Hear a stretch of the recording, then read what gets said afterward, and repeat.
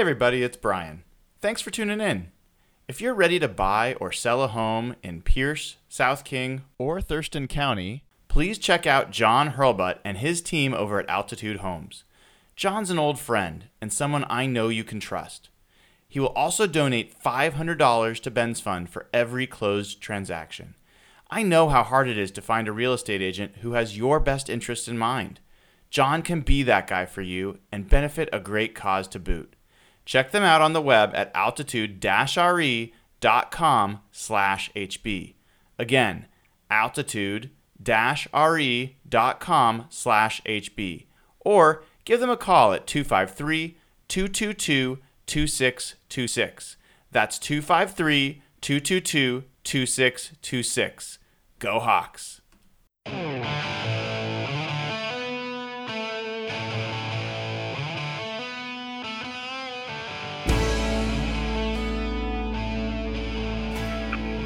Hey everybody, it's Brian, and here with the Hawk Blogger crew for another episode of Real Hawk Talk. I feel like I've got a coming out of my head, which I don't know if that's really appropriate at this point. So I might turn that light off here in a second. But I digress. With me, as always, or as often as possible, co-host, we got Jeff Simmons up in Toronto, at Real Jeff Simmons on Twitter. Welcome, Jeff. And that's when you say, thanks, Brian.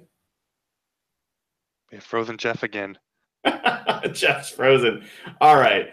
The other people we've got on the show are Nathan Ernst. Nathan, welcome to the show. How's it going? Good, man. Good to see you. And of course, Evan Hill and his fiance hiding behind him. Very nice. I like that. You're not in some sort of like warehouse today. We're interested in why that is. Yeah, so I was in the process of moving over the past couple podcasts, so my entire house was full of boxes. But now we've got a bookcase, a little, Danger Russell Wilson poster up, Seahawks fan zone. Stuff is coming together. It's looking good. Impressive, dude. Well, congrats on your move. And we've got so much to talk about tonight. It's been a really wide array of emotions, ranging from disappointment to anger to maybe even a little bit of excitement about change. I think I'd love to hear from you guys. First of all, let's just start with talking about a little bit about what we saw on Sunday.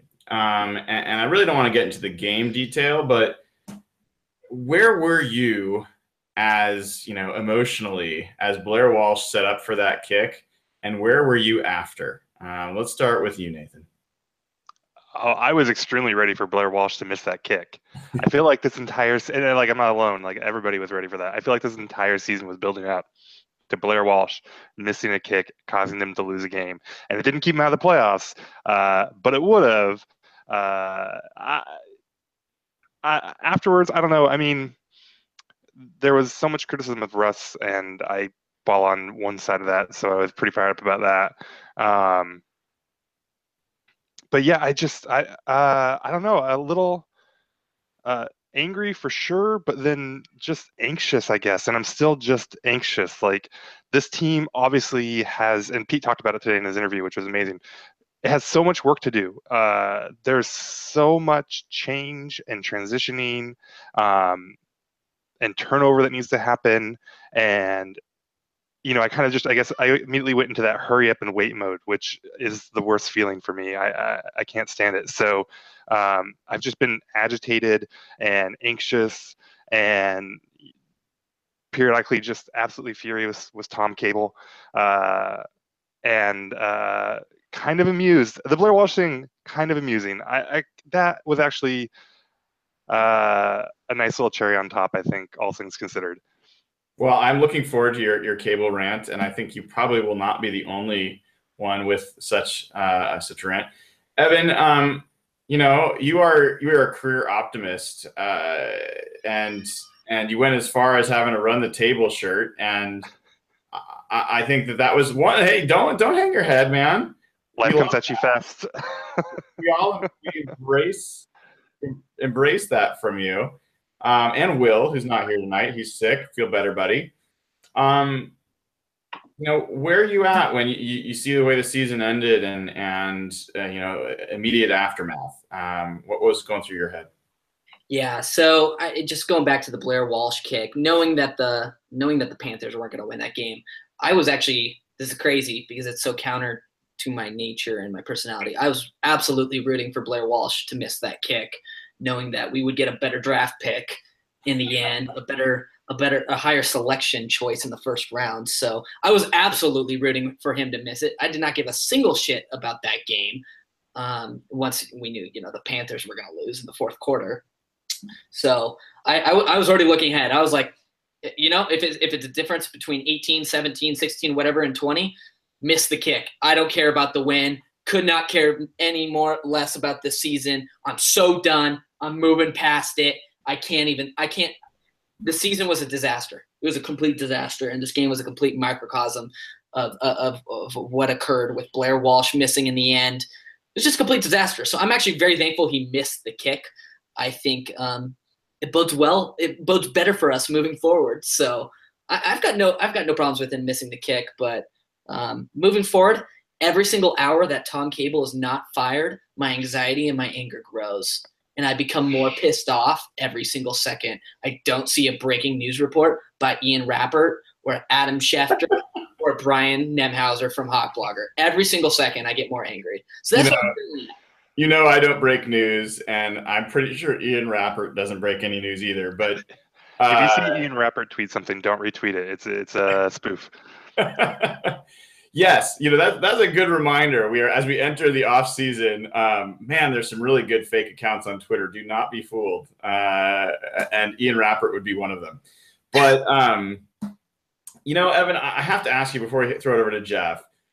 And I hope this comes from it comes from a good place, but hopefully it comes across the right way. But what was the first season where you became a Seahawks fan? Like how long have you been a Seahawks? I know you're like half my age, so I have to ask that question. Yeah, I was talking about this with some buddies recently. 2008. So I was a huge Sonics fan. NBA was my first love. Basketball was my first love. Didn't really give a single crap about the Seahawks, honestly, up till 2008. So in 2008, I was I'm going to make you guys feel really old. In 2008, I was 12 years old. Nice. So okay.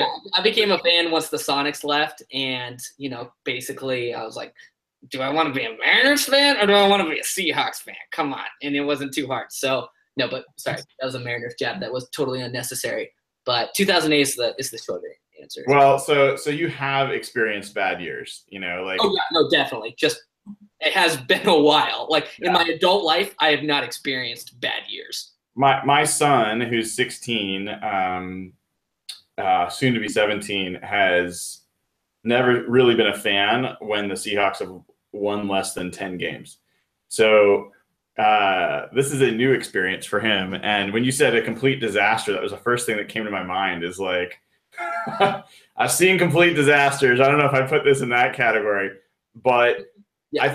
I think where for me that rings true is when you compare the expectations and the potential of what we really saw with this team to where what they achieved. Yeah. I think it's one of the biggest gaps we've seen in Seahawks history. I mean, I think there's always optimism early, or there's some optimism early, but this team really felt like it had a lot going for it and had enough, especially in, there's not a lot of great teams in general right now in the NFL that they might have been a real contender. And man, it just never caught. It was like watching someone try to start a fire and just getting not even a spark half the time. Or if they did, someone would just douse it with a bucket of water. Like it could never quite get started. And, you guys, I think both have some feelings about Tom Cable to share. Evan, you started. I'm going to assume, Nathan, that your number one change that you could make if you were in charge of the Seahawks would be to get rid of Tom Cable. Am I right? 100%. Yeah, absolutely. Why? Tell us what you have found as you've been sending out all these tweets. I found a lot of unblocked defensive linemen is what I found. I found Russell Wilson getting tackled. Not even before he can hand off the ball, he just turned around and is immediately tackled. And it happened twice almost in that game. 8 blockers, 4 rushers, and people are getting through. I found 6 years of poor pass protection. I don't know. I just can't fathom what anyone would say to defend him. Like, if you're playing devil's advocate for Cable, what is the thing? Like, well, he just needs blank. If they just did blank, if he only had, if they could put together, like, what is it? Because we've seen it all. We've seen every type of offensive lineman come through here. We've seen many different types of offensive linemen. We've seen them pay offensive linemen. We've seen them draft offensive linemen. And they're all awful, almost unanimously awful. We see guys regress. We see guys not live up to draft stock. We see just consistent year in and year out awful offensive lines. And I don't know what anyone is even what you're hanging your hat on with Cable anymore, or what you're waiting for so that he could have the perfect situation so he could finally produce an offensive line worth half a damn. Like, what are we waiting for? What is the thing that we think is going to let Cable like actually do a halfway decent job for a change? Evan? Yeah, no, I want to continue off what Nathan said. So I did a little research for this. I'm going to look at some statistics for this because I'm one of those stats guys on Twitter. So as a head coach in college, Tom Cable was 11-35. As a head coach in the NFL, Tom Cable was 17-27.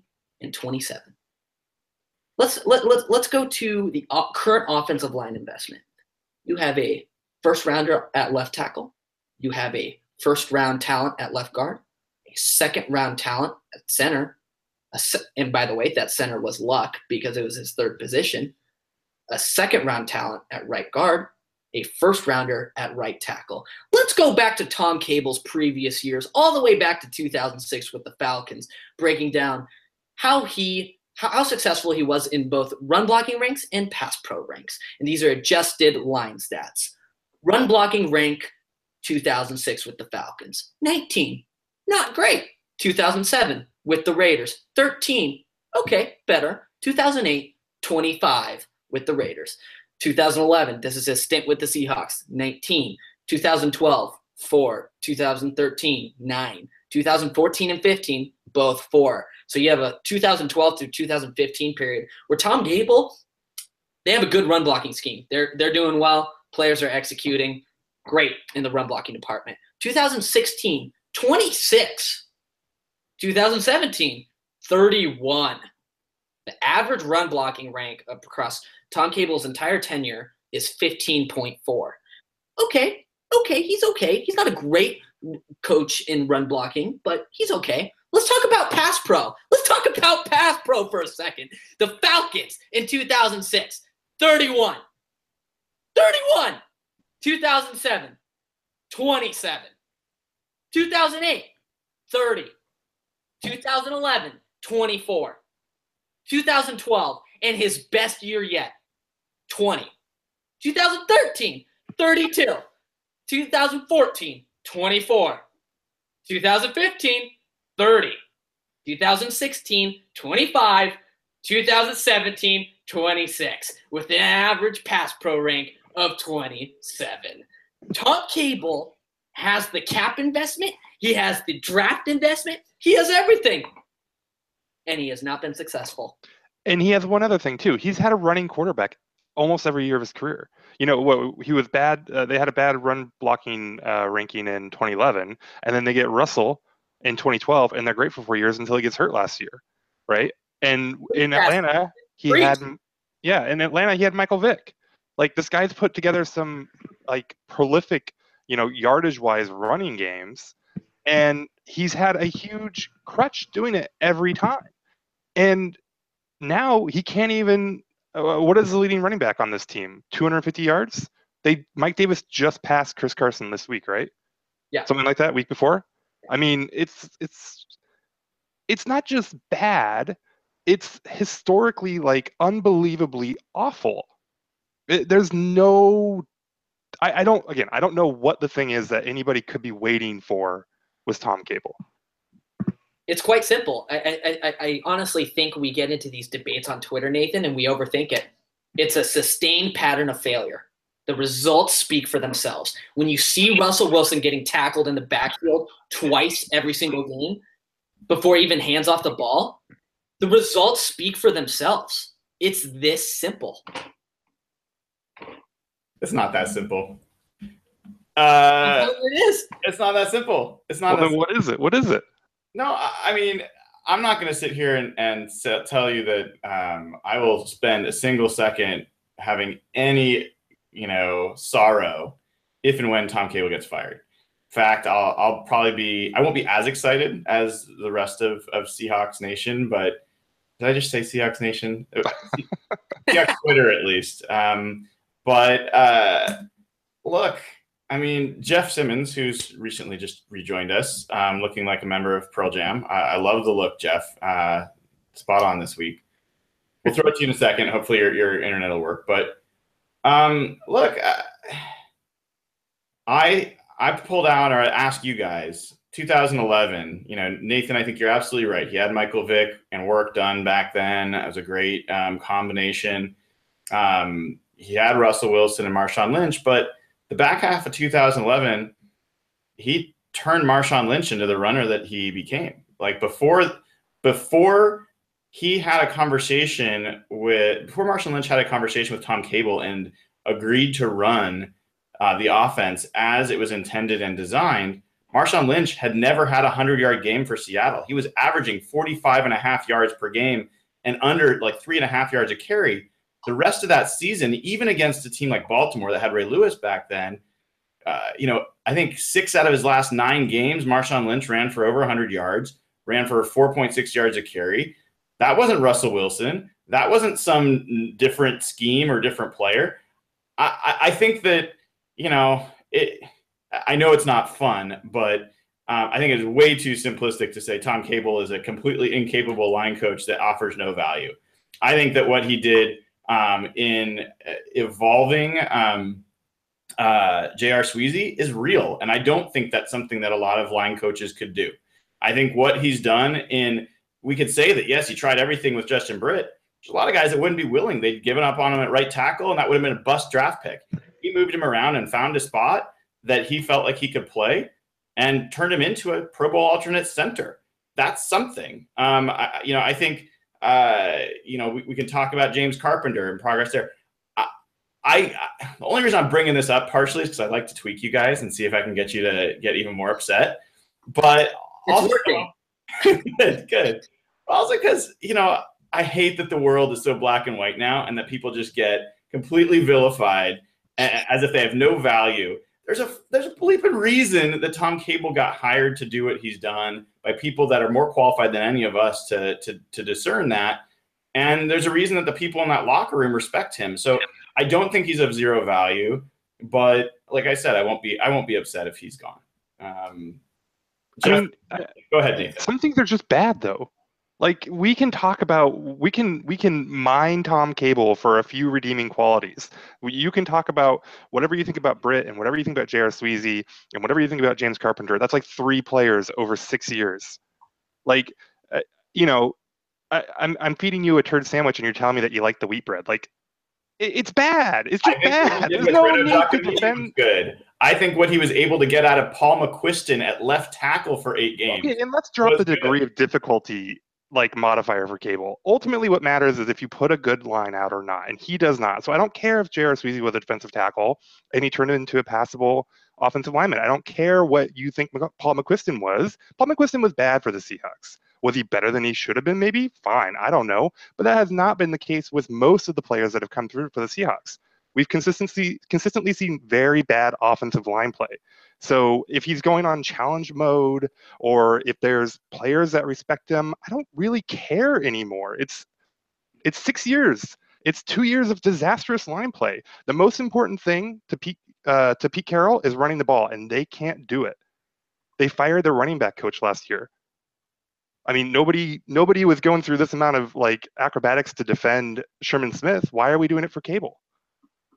Because I don't think running backs coach has any impact on the game. I think you fire him. You could put anyone in that position, and I don't think it would have a difference. Jeff, I want to get you in here because we will dominate if you don't. So where are you? Do you think that Cable has? Is there any part of you that wants Cable to stick around, or has had any value to this organization in his time here? I would say he's had value, but I think what Nathan just said sums up my thoughts. The fact that they can't run the ball anymore, and he's not only the offensive line coach but the run game coordinator, that's his bread and butter. The fact that that's completely deteriorated, for me, that says it all. For me, a bigger question for Cable is he's been a zone blocking guy, and now that they've changed the rules on cut blocks and chop blocks, can zone blocking work in today's NFL? And the fact that they've completely deteriorated the last 2 years since they've switched that rule, to me, that's made me wonder. And I don't know. I honestly think Cable would be a better head coach than an offensive line coach, an offensive coordinator. I think Cable's got a good big picture sense of what's going on. He's a good teacher, and he has been able to identify some players earlier in his tenure. But as an offensive line coach, well, again, what Nathan said, just the development has gone so bad. A lot of the guys you've mentioned, those guys haven't been around for 3 years, and the team has completely deteriorated those last 3 years, especially at his position. Identifying talent's been an issue. So, yeah, on Monday, I was very hungover, but also spent a lot of time on Twitter, refreshing Twitter all day, hoping to see a coaching change. I bet you Evan was doing that. Oh, yeah. I spam it every single second. I'm checking Twitter right now. Not actually. But, yeah. I was waiting to see something on Cable. Just the deterioration of the run game, the fact that they can't even run block anymore, which is been his bread and butter for pretty much his whole career in the NFL. To me, that's kind of an indication that the whole thing's not working. But Brian, I'll give you a point. He's known as a very good teacher, and Marshawn, I don't know if you guys saw that Deion Jordan story, but I don't think that's enough to keep him. I think Cable has kind of lost his way, and the fact that the offensive line's gone to the point where they've got Dwayne Brown and they got Jokel, and the team is arguably worse at offensive line than they've ever been before, especially at run blocking. He's just not doing his job. It's gone to the point where progress is gone, and you can make the case that offensive line has maybe ruined what could have been a dynasty. You know what? I have an analogy. You know what, Brian? How do you like your steak cooked? I'm a medium guy. I don't like it rare. Sorry. Okay. So, you like medium. You're a big Daniel's broiler guy. I know you love Daniel's broiler. Bellevue. Oh yeah, you like the view. You like the taste of the steak. You like the bread. You like it all. I get it. Imagine if you went to Daniel's broiler and they cooked your steak incorrectly every single time. Would you keep going back for 6 years? Probably not. Interesting. I'm Cable's Bengals fan. I'm waiting. Is that the punchline? That's the punchline. He does not do his job. He cooks the wrong steak. His steak is bad. Tom Cable's steak is medium well. It is horrible. It's bad. I think I'm just a contrarian by nature because I can't help but argue. I mean, 6 years, guys. How many Super Bowls did we go to? In spite of Tom Cable. Oh, bull! Right. Bull. He was handed those players. What I have trouble with, like, I have zero with him going and being fired. Like, zero. I think for a lot of the reasons you guys are calling out, if he can't get the run blocking to work, if he can't get this line together, if he can't, like, I have other problems, I think, than some of the ones you guys have called out. Like, personally, I think the biggest issue with Tom Cable is that he's been too involved with personnel decisions, whether that's stated or not. I know John Schneider works closely with all the position coaches to understand the types of players that they want to draft and what they look for, what criteria. Tom Cable, we know it. He wants guys that were wrestlers, that are tough. He wants guys that have, like, he's clearly stated he doesn't want guys that are polished. He wants guys that don't already know what they're doing and will learn from him. Like, to Nathan's point, he does want the challenge and he wants to build these guys up. I think that's been a huge, huge problem. I also think from a blocking scheme perspective, I've never seen a line coach who asks more from his tight ends in pass blocking. Oh my God, it's so annoying.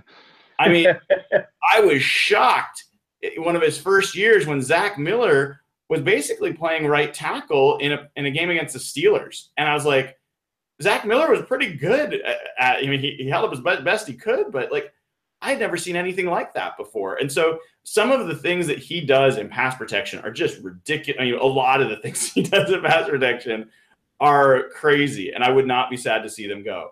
But to say that Tom Cable has been a zero or has not contributed to the Seahawks becoming the team they became, I think it completely falls. That team, before he came, had a ton of trouble establishing the identity with the run. They were almost a pass-first team. That's part of why Jeremy Bates got fired. I think they had a lot of trouble, and I've seen a lot of really crappy line coaches in Seattle over the last 3 decades. Like, it's not like offensive coordinator where there's one just waiting to rise up the ranks and become a great great. I don't see a lot of great line coaches. So I guess I'm just not assuming that the absence of Cable is going to automatically mean everything gets better. Maybe it will, but that's the part that for me gets lost in the conversation a little bit. I don't know. I think that we probably don't truly know just how much Cable contributed to those early lines. I think having Russell Wilson, having the talent like Marshawn, which, yeah, it's fair. Marshawn didn't immediately Marshawn was a kind of a bust in Buffalo, and he didn't immediately hit in Seattle. So, if you want to credit Cable there, fine. Seattle also, was on the leading edge of the read option. And so, and maybe you credit Cable for that. I don't know. Point is, he had a lot of things in his favor, right? He was set up to be successful. And I don't know why we would think that he would have been any better there than anybody else. Because we see it now. We don't see anything now that shows us that he'd be better. Like, are they instantly going to get better if they fire the offensive line coach? Not necessarily. Are they going to get worse? No. There's there's no real risk here. I mean, and maybe if you could convince me, and you won't, but if you could convince me that if you promoted Cable to the offensive coordinator and he'd be hands off on the offensive line and you could hire an offensive line coach who could actually be an offensive line coach, maybe we could talk about the stuff about how the players believe in him and how, 5 years or however long ago it was, Mike Robinson said that Cable was the reason that they have, the halftime adjustments and all that. Like, yeah, maybe we could talk about Cable as an offensive coordinator, right? But he'll never leave the offensive line alone. He'll never stop being involved in the personnel decisions because that's how John wants to run his team, and I think that's the right way to run a team. And he's terrible as an offensive line coach. And I think the point that Jeff made, though, about how the rules have changed and it makes it harder to be a zone blocking team is also very fair. And again, Cable's not going to change. He's not going to change how he coaches his offensive line and how he wants to play football. And so he's going to keep leaning into that that way of football that maybe you can't really play, or you at least can't make your bread and butter anymore. Like, it's really hard to play zone with the chop block rules and all that. It's really hard to play a zone running game. And it's not just in the offensive or in the pass protection that the assignments are really tough. It's in the run game too. You see the offensive linemen have to make ridiculous blocks and get to ridiculous spots and beat defenders there. And that's just all his scheme. Like, so let me push this for you guys for a second. So let's fast forward and manna from heaven falls. Tom Cable's fired. It's out there. And the Seahawks go to draft linemen, and we find out that actually it wasn't Tom Cable. It was John Schneider all along and his scouting department that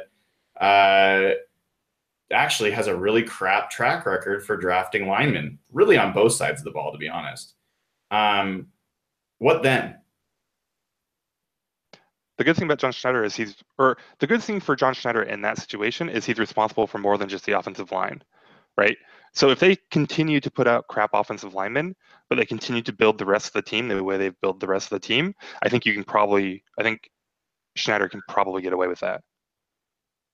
But yeah, it's a fair question. How much of this is Pete's responsibility? Because he wants to play this type of football, and I think him and Cable are probably kind of soulmates in terms of their football philosophy. And then how much of it is on John Schneider for listening to Cable so much and drafting those guys and all that stuff. But I don't know. All those other people have a lot more responsibilities than the offensive line and run game coordinating, which are both very, very bad. Agreed. And so, I mean, the specific example I have in mind, for example, is Germain Ifedi. I don't know. I never played football other than, for fun. And, I'm not a scout. I watched Germain Ifedi tape at Texas A&M before he was drafted and watched him like a lot of stuff on film. Not a pro, but it was obvious to me the guy was really struggling in pass protection. Like he struggled in space and his feet were slow and he was off balance a lot. How can we assume that, or how can we place all the blame at the feet of Tom Cable when at the end of the day, John Schneider's the one that's handing off that card to be made? How can he not step in and say, wait a second, Tom, I know that you want these really shitty offensive linemen, but I'm not going to let you have them. You know what? The thing that I'm most hopeful about, I guess, is the word was Tom Cable had nothing to do with Ethan Posick. They wouldn't let him even get involved. And they said it was because they didn't want to turn people on to the fact that Seahawks were interested. But there's another place there that maybe John Schneider finally got smart enough to say, you don't get to have a say anymore. I'm going to start picking these things. That's my most hopeful spin on this. But otherwise, I look at this and say, Evan, how can we not hold John Schneider responsible for making these selections, for signing Luke Joeckel for $8 million? He did that ultimately. Totally. And I actually completely agree with you there. I do think John Schneider is partly held accountable to perfectly diagnose to what extent he's accountable. At least I can't speak because I don't have that level of insider knowledge, but I absolutely do agree with you. He's absolutely held accountable because he's one of the top dogs. You could absolutely step in and say, no, we're going to go this way instead. I completely agree with you. But I think one of the component here is the scouting department too. We don't know to what extent they're flawed, but I think they could be part of the problem. So we've already spent a half an hour on Cable, and I think everybody, like 99% of the people agree that they'd like to see him go. So let's move on to number two. Outside of Tom Cable, Jeff, what's the number one thing that you'd like to see happen this offseason? It can be a type of position that gets addressed. It can be a change in the front office. It can be a change in the coaching staff. What would you like to see changed after Tom Cable? I have a two-part answer. I want to see a new offensive coordinator and a new quarterback coach. And I think just the way the offense deteriorated the last 4 weeks and really just the lack of identity on offense, I just think it's been problematic and was emblematic of all the problems they had this year. We could argue about Russell Wilson all day, but I don't think he's put in the best position to succeed. I think the offense relies too much on him making plays outside of the scheme. I don't think there are enough defined reads for him. And I know he misses a lot of first reads, but still, I'd like to see them design an offense that fits the quarterback. And I know a guy like Sean McVay won't be out there. He's a once-in-a-generation coach. But if you watch what he's done with Jared Goff, for example, and they have a great left tackle and a good running game, they make it very, very easy on the quarterback. The throws he's making are very defined, and they're very easy for him. Russell's not the best at seeing things as they progress. We can argue that. But all the first half, the slow starts, I think, just for years and years. And I don't hate on Darrell Bevell like other people do, but I would like to see a change in the design of the plays, in the scheme, and just the first half starts. I want to see someone working with Russell to identify that. I don't think that's a Pete thing as much as it's an offense thing and it's a Russell thing. So I would like to see him get coached differently, maybe better as well, but just differently, just because I want to see him with different people to see how he would react. Nathan, your top priority after Tom Cable? I'm ready for the purge on defense. I'm ready for I love all of those guys, but just to see that they're ready to move on and they're ready to build the next great Seahawks defense and the next great Seahawks team, they have to move on from a lot of these defenders. And I think there's a lot of questions about like, well, do you need to get rid of Sherm, and where do you spend that money if you do get rid of guys like that? And I'm not too concerned with all that. I just really want to see the start of the changing of the guard. Yeah, and to add on there for a second, I think if I asked you guys the thing you have the most confidence in this organization's ability to do, I would bet that it would be building a defense. Like, that's what Pete Carroll has done his whole career, back into the 80s. So I think that there's some hope there too. If like Pete's sticking around, he said he's clearly sticking around, which I think is great news personally. We can at least take some solace in the fact that we've got one of the best defensive architects of our generation at the helm to help work with a great personnel guy who's shown the ability to help pick some of these players to fit that scheme. So I think that's an interesting one. I think it could be one of the more fun ones to see, because we've seen how this defense can rise. Evan, how about you? Yeah, no, I think continuing off what Nathan said, I would love to see a purge in the defense, but more specifically, I would love to see the return of a very dominant, murderous, like, defensive pass rush. Like, I want to see what, like, if Malik plays, I want to see what like a Malik, Dion, Sheldon, Frank, Naz defensive line could look like. I'm really eager to see the future of that defensive line, and hopefully they add another piece in the draft. Just because Malik's situation is really filled with uncertainty. So, the pass rush to me was so they didn't live up to expectations this year. With the money invested, I know obviously there's the injury with Cliff Averill and stuff, but to me they didn't live up to expectations this year, and I'd love to see them rebound in 2018 and really become a dominant force again. Yeah, I mean, for me, I'm much more aligned with, I think, Jeff, in that I've been banging this drum for years now, but I have some reason to believe that Tater, Carl Smith, the quarterback coach, who's 69 going on 70, may hang him up. And if he moves on, I think that could be a huge opportunity. And I hope that the Seahawks are really smart about who they put into that quarterback room. Not because, again, I tried to spell this out on Twitter recently, not because I think Russell Wilson's the number 1 problem or the number 10 problem with this team. Not at all. But if you can improve Russ, any amount, his impact on the whole team and ability to lift the whole team is just huge. If he can be that even a smidge more confident about where he's going to go with the ball before the snap, because he's reading the defenses better, and when he gets to the top of his drop, he's able to get it there with confidence decisively, that's huge.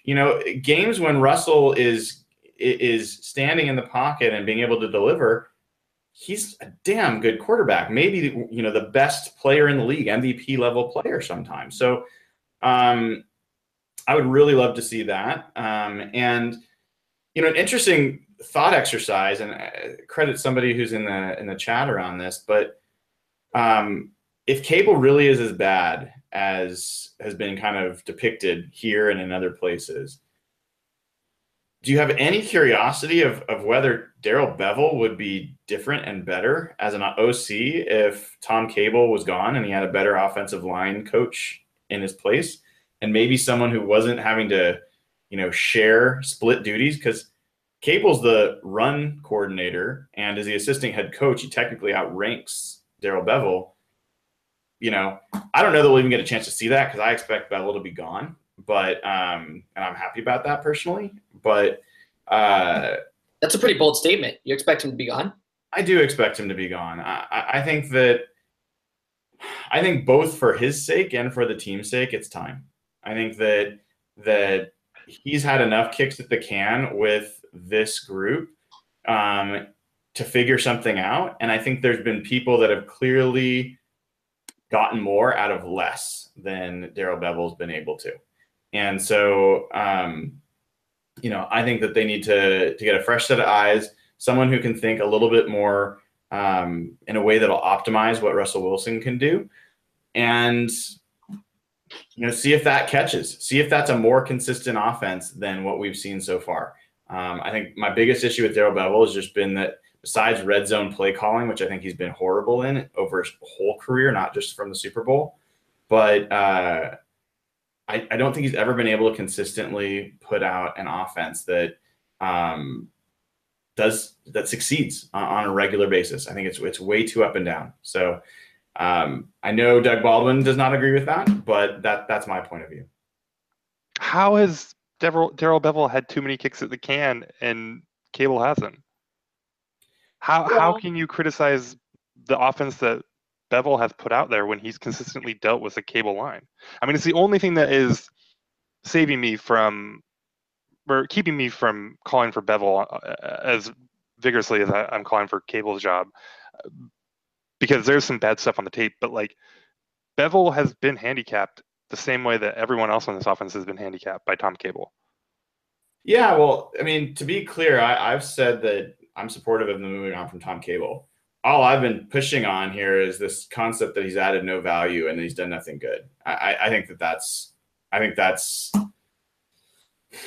just convenient, recency bias and focusing on the negative. So Darrell Bevell, yeah, I mean, I think to me the same applies to him as applies to Tom Cable.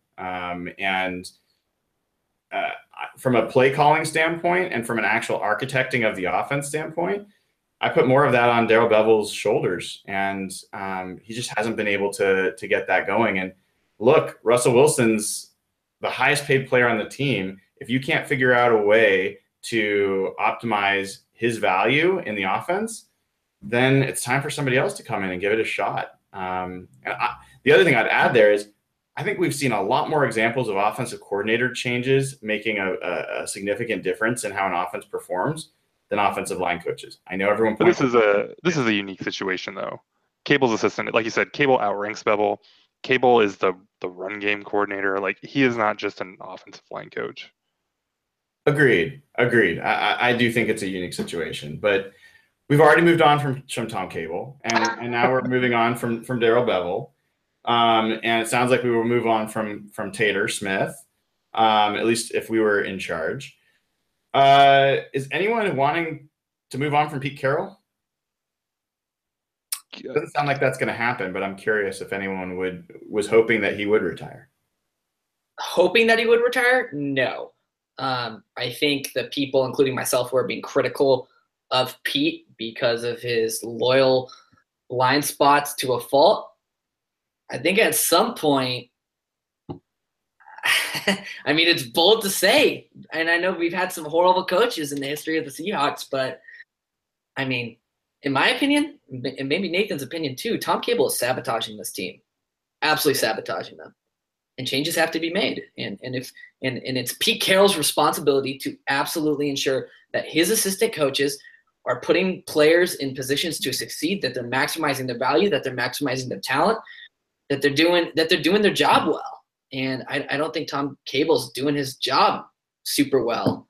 And I think Pete's responsible for that. I really do. Any of you guys, Jeff or Nathan, you feel differently, or any of you wanted to see Pete Carroll retire? I mean, I didn't want to see him go necessarily, but get back to me in a week or two and we'll see what changes have been made on the staff, and I might have a different answer.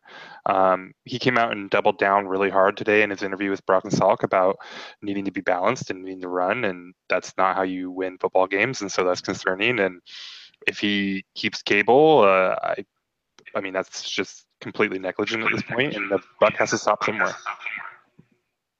How about you, Jeff?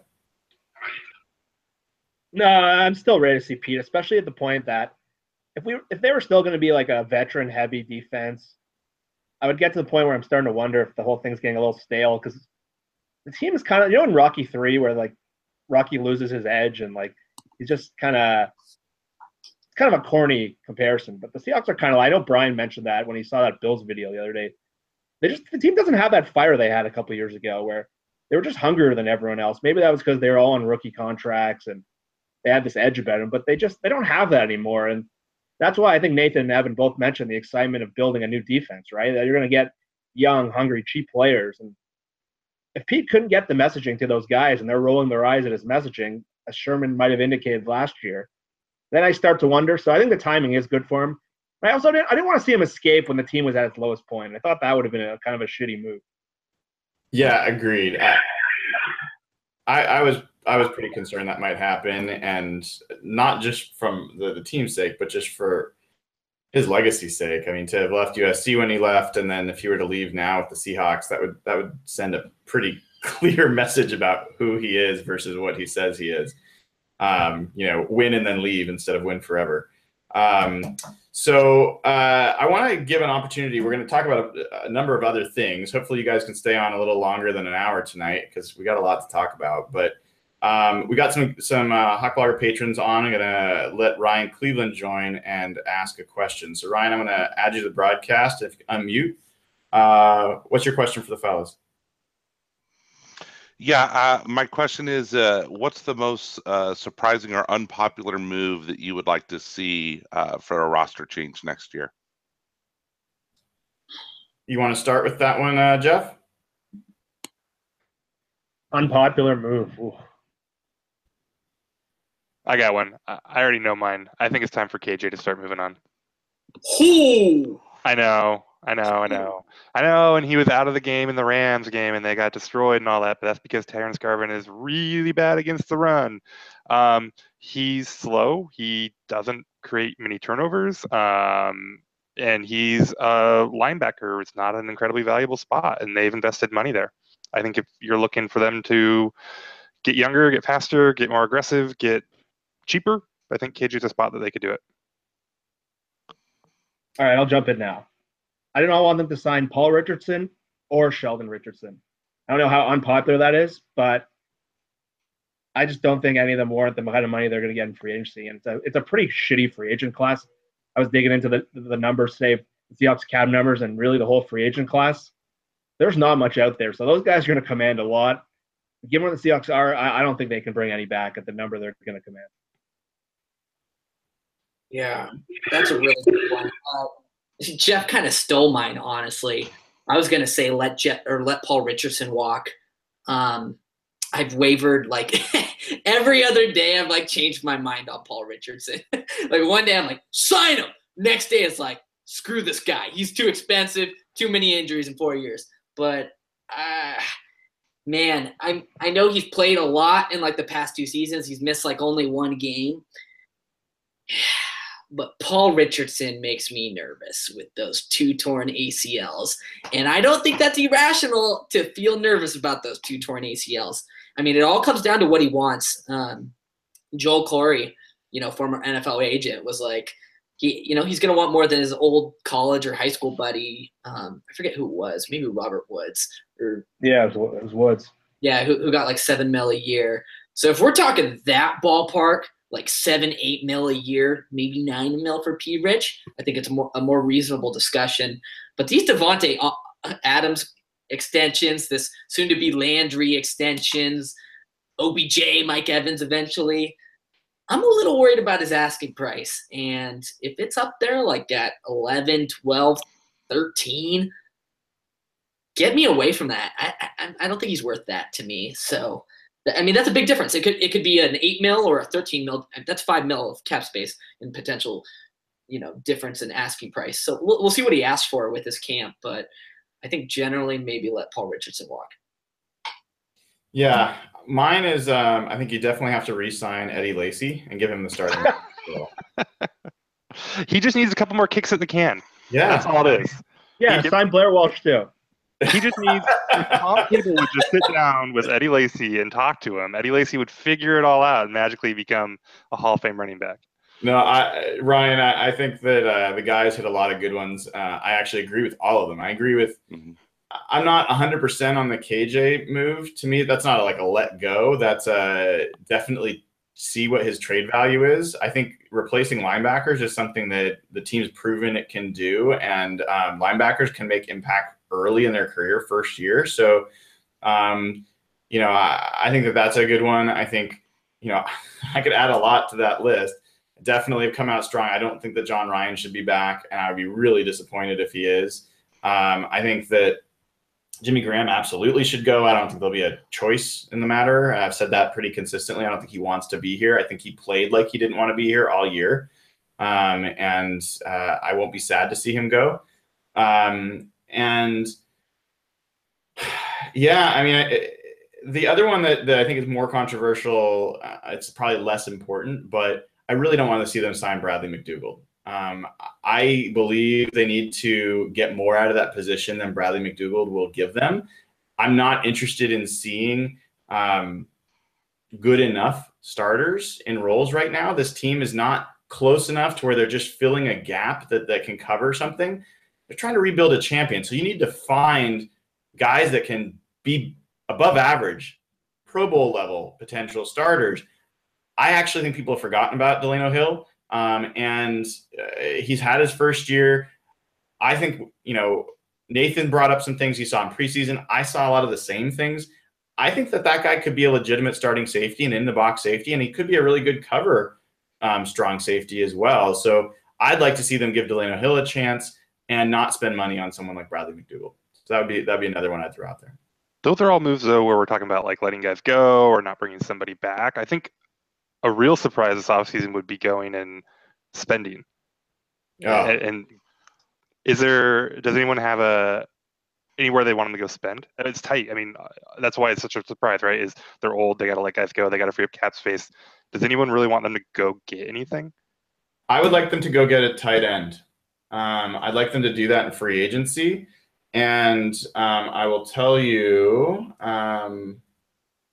who in a second. Go ahead. Yeah, I was saying I was digging into the free agent class today and kind of their cap situation.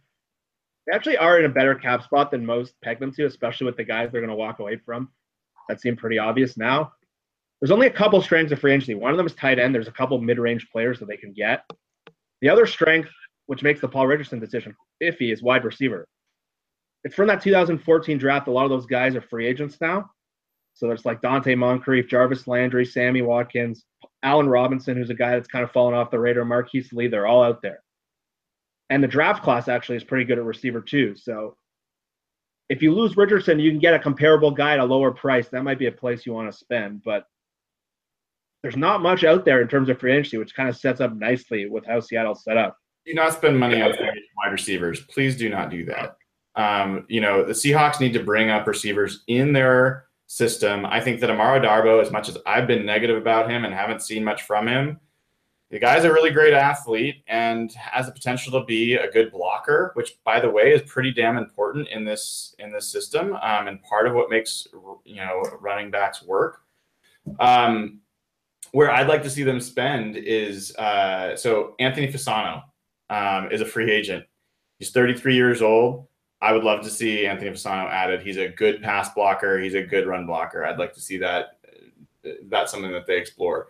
There's other guys that are out there interesting. Tyler Eifert's going to be out there. Austin Seferian-Jenkins, to me, is a really interesting name. 25 years old. I don't know what kind of money he will command, but he is a quality receiving tight end. I don't know if coming home would be good or bad for him. I even think guys like Clay Harbor are interesting players. As a guy I've talked about in the past, again, a solid blocking player. He's 30 years old. These are guys that should cost not a lot, but I'd like to see them potentially go off and get someone like that. And yes, Nathan, it's because I think that running is important. I saw your smirk. Don't think I didn't say that. It's okay that you're wrong.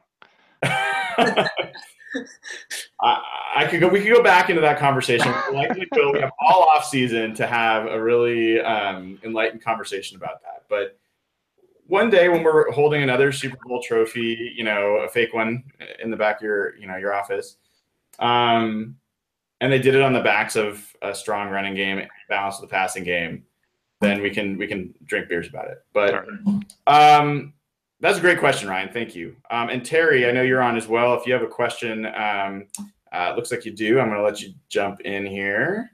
If you unmute yourself, go ahead, Terry, and ask your question. I'll give you 1 second to do that. Oh, he said. Oh, you got no mic. All right. So Terry asks, what about Michael Bennett? Stay or go? Jeff, let's start with you.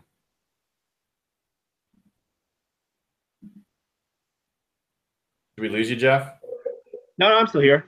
Michael Bennett, stay or go? I thought it was very telling Pete Carroll when he went through all his defensive linemen today didn't mention Michael Bennett. I think that was everything you need to say, and based on what he said yesterday, despite what we might say, I don't think it's going to happen. Evan? Yeah. So we looked at the Football Outsider stats like a few days ago. Guga31BB on Twitter.com. He's a pretty good follow. Sent me some pressure stats, and he's like having, by pressures wise, like a great season. But obviously he's been playing on an injury this season too, like plantar something. But part of me wants this team to get younger. I would offer him in a trade and just see what you can get for him. If it's reasonable, like a good return, I'd consider it. Offloading some salary, getting younger. That's not really saying anything about his talent. Like, I want this team to get younger. I want this team to get more competitive. I want them to get hungrier, and I want them to cost less. I don't know if Michael Bennett, like, for example, if you keep Michael Bennett on in 2018, I don't think he's here in 2019. I don't think he's going to last 2 to 3 years. So like maybe you try and get trade value out of him, you know, in one of his last years. To me, it's just an effort towards getting younger, hungrier, faster, and cheaper. What do they say by cutting him? Well, he said he didn't know if he'd be back next season. Well, they'd have to cut him, right? Or is he free agent now? No, they'd have to cut him or trade him. So what would they? We're talking trade. Right, but if they cut him or they traded him, what would they save him cap wise?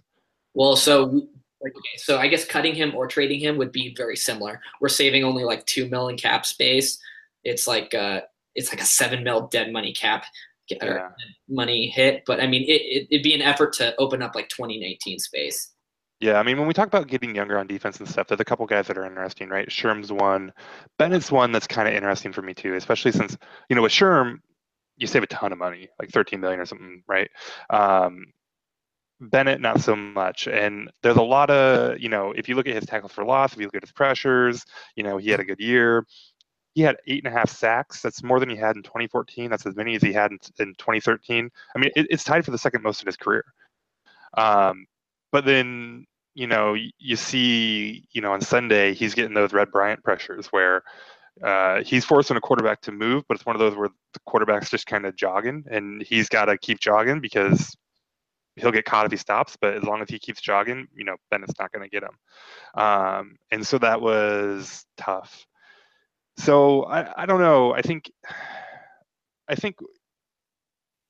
while they do need to get younger, and I do want to see them have some turnover, and I think Bennett's definitely a candidate for that. You still have Russell Wilson. You still have pieces. You still expect to make the playoffs next year, right? I mean, I don't think anyone here thinks that this team shouldn't be contending for the playoffs next year. And if you're still doing that, then I think you should at least have a plan for the roster spot and the $2 million if you do move on from him. But you know, it'll be one of those where I think I'll probably understand either way what they do. Yeah, the thing with Bennett, I think I'm more with you on this one, Nathan, where I just have trouble seeing them get enough value. Either I don't think they'll get any real value in a trade, and what are they going to replace him with for $2 million? Like, I don't know. I have trouble seeing that. Now, I would like to see them absolutely add to the defensive line, and I've been saying that for a while, and I guess Malik McDowell was part of that plan that went haywire, and Sheldon Richardson was probably also part of that plan. Man, I'd be so disappointed if they signed Sheldon Richardson. I really would be, and maybe it'd prove me wrong. Maybe if by letting Bennett go, Sheldon Richardson could play a different position and create more pressure and be more of a dynamic player than he was this year. But there was nothing that I saw this year that made me want to spend $15 million on that guy. So I have a question for you. What number would you feel comfortable at? Honestly, for what I saw this year, almost, you know, there's not a number. I think he's going to cost. I mean, there's no way he's going to cost, you know, $6 million a year or something like that. It's impossible. And mean, the cheapest I could possibly imagine, which seems insane, would be like $8 million for a 1-year deal or something like that. Yeah. That's what Luke Jokel got. Is he really going to, Sheldon Richardson, who's 26, going to get that? I don't think so. But let's just say that for a second. I still don't want to spend $8 million on him right now. Like, I think really interesting though is a ton of Jets, like respected Jets, like bloggers, contributors, all those types of people are like a hard pass on re-signing Sheldon and bringing him back to New York. They are absolutely against spending any type of money on him. They think he's a long-term character risk. New Jets fans, they know a lot more about Sheldon than we do, and they are hard passing on Sheldon. That makes me worry a little. I mean, we don't put too much stock in fan, blog opinions, but I mean, kind of worries me what their reaction to this whole, impending free agency has been. I mean, I guess I agree with Nathan that Bennett was productive. If he definitely, I think that he's absolutely lost a step. I don't think he's as explosive or as disruptive as he's been in the past. I don't think he's as much of a handful to where teams are like unable to deal with him. I don't think if he was in the Super Bowl again, that Bill Belichick was like, 72 is the only one we have to worry about, like he did when they played him before. But I still think he could absolutely be a great role-playing pass rusher, and it's just not easy to find pass rush. So that's one that I question a little bit. Maybe he doesn't want to be here. I don't know, but we'll see about that. I think Deion Jordan's a guy that it sounds like they want to bring back, and I think that would be a good one to bring back. I'm not nearly as sold on him as some like savior that some folks are.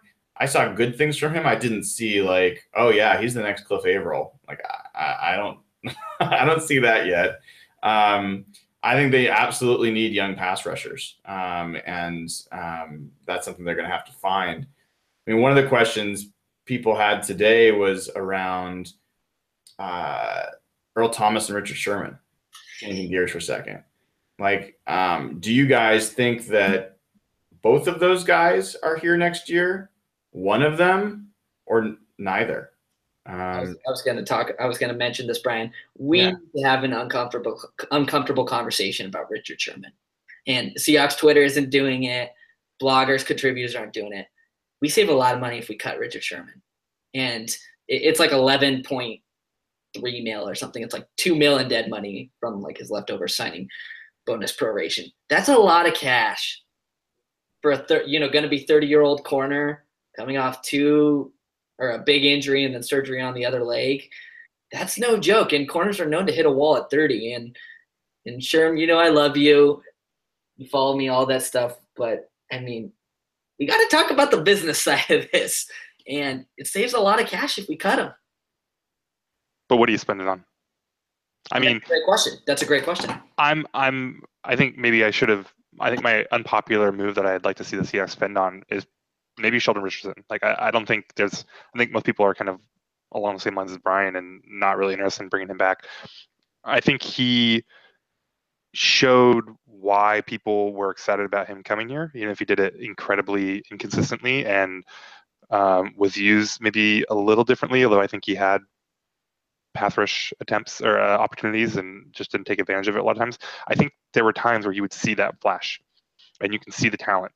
And if you're talking about transitioning and you're talking about who can be good in a couple of years, I mean, Sheldon is young enough that he can be good in a couple of years. And if you're talking about how this team can still be good now with Russ and, trying to make the playoffs next year, I think Sheldon's a guy that it does make sense to keep. And if that's what you want to do with the Sherman money, that's probably fine by me. But I think while we need to focus on the next great Seahawks team, we need to be aware that the team can be good still now, even if it's not necessarily Super Bowl good. And so if you cut Sherm, what are you cutting him for? I think people greatly underestimate the impact of Richard Sherman on that defense. And I'm not just talking about on the field. I think Richard Sherman might be your best secondary coach. I've seen him time and again work with young players before and after practice on the technique, on breaking down film, and he's willing. That's not common. I see some of the guys do that. Cliff Averill's another guy that did that a lot. I saw him working with a lot of people, young players, on pass rush moves and things of that nature, and he did it with different guys every year. So I think people are too quick to move on from Sherm. I also think that he has a burning passion to win, and every indicator I have is that he still, wants to be part of what they're doing here, which I think is pretty important. It's not as clear with Earl if that's the case. And look, when I ran numbers back in 2011, when Sherm first joined, before and after he entered the lineup, in terms of what passer rating looked like for opposing quarterbacks, and when I ran the numbers this year, pretty damn similar. Like when that guy leaves, passer ratings for opposing quarterbacks skyrocket. And yes, Cam Chancellor is gone too, but Sherm is different. Sherm has way more impact on coverage. And yes, Byron Maxwell did fine. I've been supportive of him at least he creates turnovers. At least he has some value, which Jeremy Lane for me has zero.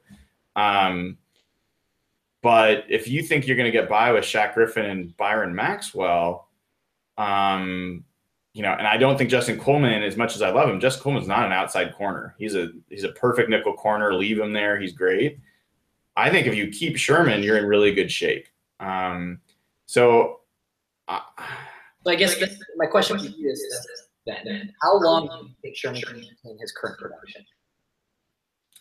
Well, I mean, look, so what did I say last year about the draft? What was the number one thing I said last year about the draft? You wanted 2 corners. I wanted 2 corners within their first 3 picks. And the reason being was that was a cornerback-rich draft. You could see that Sherman was going to have a shelf life. You could see that they already had a hole opposite him. Deshaun was hurt, right? And so I thought that was an opportunity to really address what was going to be a transition they needed to go through. They got 1, which is better than none, and he's going to be part of it, right? They hit. Shaq Griffin could be a Pro Bowl level corner, right? So I do think that Sherman has a limit, but I think he can absolutely be a starting cornerback for at least the next 2 years. And I don't think you could get much in trade value right now. I think he's a little bit more scheme specific than some of the other corners out there. And he would hate to hear that. He would kill me for that. But yeah, so I think that I'm less comfortable moving on from him. I think you're going to see a huge drop off in the defense if you do that. I don't think it's as easy to replace. I feel the same way about Earl. I mean, the only thing that makes me willing to even have that conversation about Earl Thomas is, one, that guy would absolutely net some trade value. I don't care what his contract situation is. He is one of the best players in the NFL. 2, I'm just not convinced for sure that Earl is going to be the guy that sticks with this team when all his buddies are gone and the defense is going through a rebuild. I just don't know if I see that in him. So if you're not going to get the Earl Thomas we've seen, and he can bring value and create cap room, then that is something at least you have to talk about. But man, that sucks because he is the linchpin of that defense. Yeah. The thing about Sherm is it's not too relevant how much longer he can play for because he's only got 1 year left on his deal. Unless we're talking about extending him, I don't know if I see that coming. I think you maybe just go at the 1 year and you take the comp pick where you get, and hopefully Griffin and another guy are ready to play at that point. But yeah, the Earl thing is a really tricky scenario. I think that's the biggest question of the offseason. And really, there's room to keep both Sherman and Earl. I dug into the numbers today. That would eliminate Sheldon Richardson. If you want Sheldon Richardson back, you probably got to get rid of one of those 2 guys. I can't imagine this defense without Earl Thomas. I don't care really what you can get back. Like, whatever you get back, you're going to have to hope can fill the void that you lost with Earl. And maybe, he decides to walk after a year, but he's going to have to turn down a lot of money to do that. What I'm hearing is that you're not super comfortable with our all-star backup Tedrick Thompson. No, actually. I know he played a bunch this year, and there were some intriguing qualities. We saw some really great stuff out of Tedrick Thompson this year. He recovered a fumble or 2. Is that true? Did he I think really? definitely Like one special at least teams. one fumble. There's Was one. that I- preseason now, or was that actually in the regular season? So it was in the regular season. All right. I think it was on. Well, I think it was in the Jacksonville game on. so you're gonna have to, fill the void of those turnovers that you lose if you whatever. I don't know. Yeah, no, you got to keep Tedrick or Earl. Earl, get Tedrick out of here. You got to keep Earl. I just don't. Yeah, you can get some shiny picks and all that, but like, I mean, you've got Earl. Keep Earl. Yeah, so Nathan, let's make this a little more clear cut because we got a little wishy washy here. So Nathan, you are keep Earl. Mm-hmm. You are what with Sherm? It just depends on what you're going to spend the money on. If you want Sheldon back and you want, or you have something that you better have something to spend $11 million on. Because I do think Sherm can contribute now, and I do think he probably does leave out the year after this. But like, don't just cut him to save Paul Allen $11 million, right? I mean, you need to have a purpose for that money. So I think I lean don't cut him. Okay, Jeff. I say you keep Earl and Sherman for this year, and you don't spend the money on Sheldon Richardson. That's right. Evan. I'd say definitely keep Earl, and I lean towards keeping Sherman, but I'm not sure. I don't think you extend Sherman after 2018. Yeah, I think I'm with Jeff on this. I think you keep both, and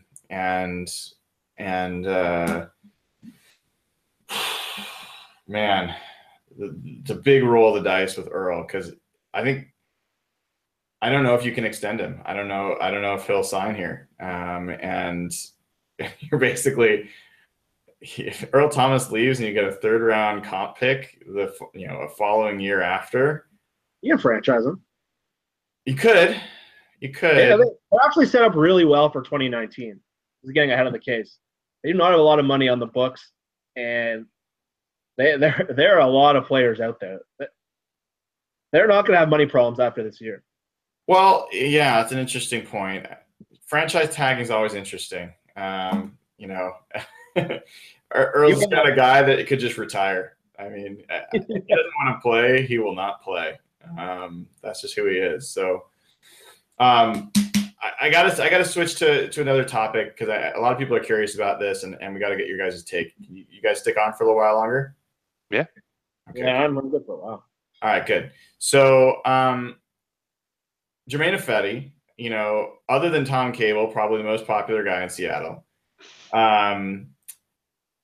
He's our right tackle right now. And, there's a lot of conversation about, well, what do you do with the offensive line? And I got a few questions for you guys specifically. One, I'd like definitive answers, right? So stay or go, Luke Joeckel. Anyone have him staying? Absolutely no. No. Okay.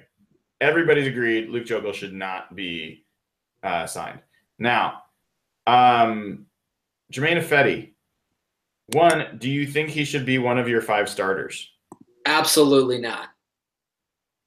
Say more. He was horrible this year. The amount of penalties that man committed on a daily basis, oh my gosh. He single-handedly ruined drives. He was a problem. Let George Fant battle it out at right tackle in 2018 with him. Keep Dwayne Brown at left tackle, obviously. Let George see what George can do at right tackle. I'm not sold on Ifedi at all. I'm so he is only starting at right tackle because of his draft stock. It is a joke. He's not good. He's not good. He doesn't deserve the spot just because he was drafted in the first round. He needs to compete for that spot. Yeah, I'm the same way. He needs to compete for the spot. I think Fant's the guy that should, another guy at least, that should be given a shot at that right tackle spot. And then, hopefully they're drafted into or they find somebody else that they can get in the rotation to, because Ifedi is up and down, and his ups look pretty good. His downs are just awful. You have no idea what you're getting with Fant coming back. He should be good. I mean, most people recover pretty well from an ACL, but you don't know, and you're switching to the other side of the line, so you probably need even a third guy in there, whether that's Isaiah Battle or something like that. Isaiah Battle. Wow. We got signed to a futures. I'm just saying, you're talking about like a third tackle here, effectively, But you got to have something interesting there that you can like squint at and think maybe. He's had the kiss of death though, Nathan, because Tom Cable liked what he saw from Isaiah Battle. Well, then they should. I mean, in this scenario, I'm just telling you, in your hypothetical, Cable has been fired. Yeah. The answer is it doesn't matter until Cable is fired if that's not the hypothetical. So. Yeah, I just imagine the offensive line coach walking into this room and being like, "Wow, like, what do you? You want me to do something with these guys?" It's so terrible. He has to do something with Dwayne Brown and Eason Posick and Justin Britt. It must be awful for him. And whatever second-round pick they end up spending on the offensive lineman. Oh, what a terrible job. What a terrible group to inherit. Yeah. Yeah. Okay. So anybody else? So Nathan, you say you would like Ifedi to not be a starter. That's what I want him to have to earn it. I don't want anything handed to him. Okay. All right. And Jeff, where are you on Ifedi? Do you expect him to be a starter? Do you want him to be a starter? I expect him to be a starter. I do not want him to be a starter. And if he is, I'd rather see him maybe at right guard.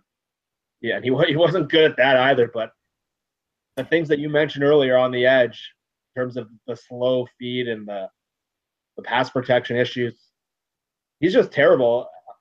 And the hardest thing with Ifedi, it's going to be a tough job. The things he does poorly are almost the hardest things to teach. The mental errors, the penalties, the discipline mistakes. That's a hard thing to teach. And I don't know. I want to see him battle for a spot, but I'm fearful that he's just going to get handed a right spot, the right tackle spot again. They think he's going to take that first or second year jump. That's my instinct, unfortunately. Yeah, I mean, I think what you see with Ifedi is, I mean, I was so disappointed when they made that pick for a variety of reasons. But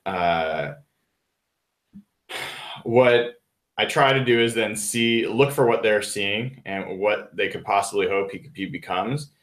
And he's got the body of an NFL lineman. I mean, the guy, if you've seen him in person, he is just a massive human being. In a lot of ways, he actually has a similar build to Russell Okung. If you see them, like at one point, I think he was even wearing 76 or something like that, and looked anyway. So he's got that kind of build, and the hope is, God, this guy could drive people off the ball. He could be someone who actually moves the pile. And there's been times that I've seen that, but definitely not consistently. And I'm really with Nathan on the fact that I want him to battle for that position. I don't want them to give him that position. I think he has to earn it, and I don't think he has had to earn it yet. And I personally I really like the idea of George Fant on the right side. I think he struggled with speed rushers on the left side. The right tackle gets help from the tight end. The right tackle doesn't necessarily always face the fastest speed rushers. A lot of times you're getting more strength rushers. And Fant actually, I think he anchors better than Ifedi does in general in pass protection. So I think Fant would be an interesting guy to put over there on the right side. And then I mean, I'd also be interested in considering having Ifedi battle inside a guard. I think that he's built like a guard. I don't think he's built like a tackle. And I'd like to see him try to push around there. Ethan Posick, we talked about. Look, Ethan Posick is not a finished product. Nathan, you said yourself you don't believe that players build functional strength in the NFL. They either have it or they don't. And Posick has to build it because he's not a great run blocker right now. He just isn't. He gets pushed around, and he made quite his share of mistakes in pass protection as well. So I don't expect or want him to be given the job either. I think Jordan Roos is another guy that should be interesting to watch, what he can do.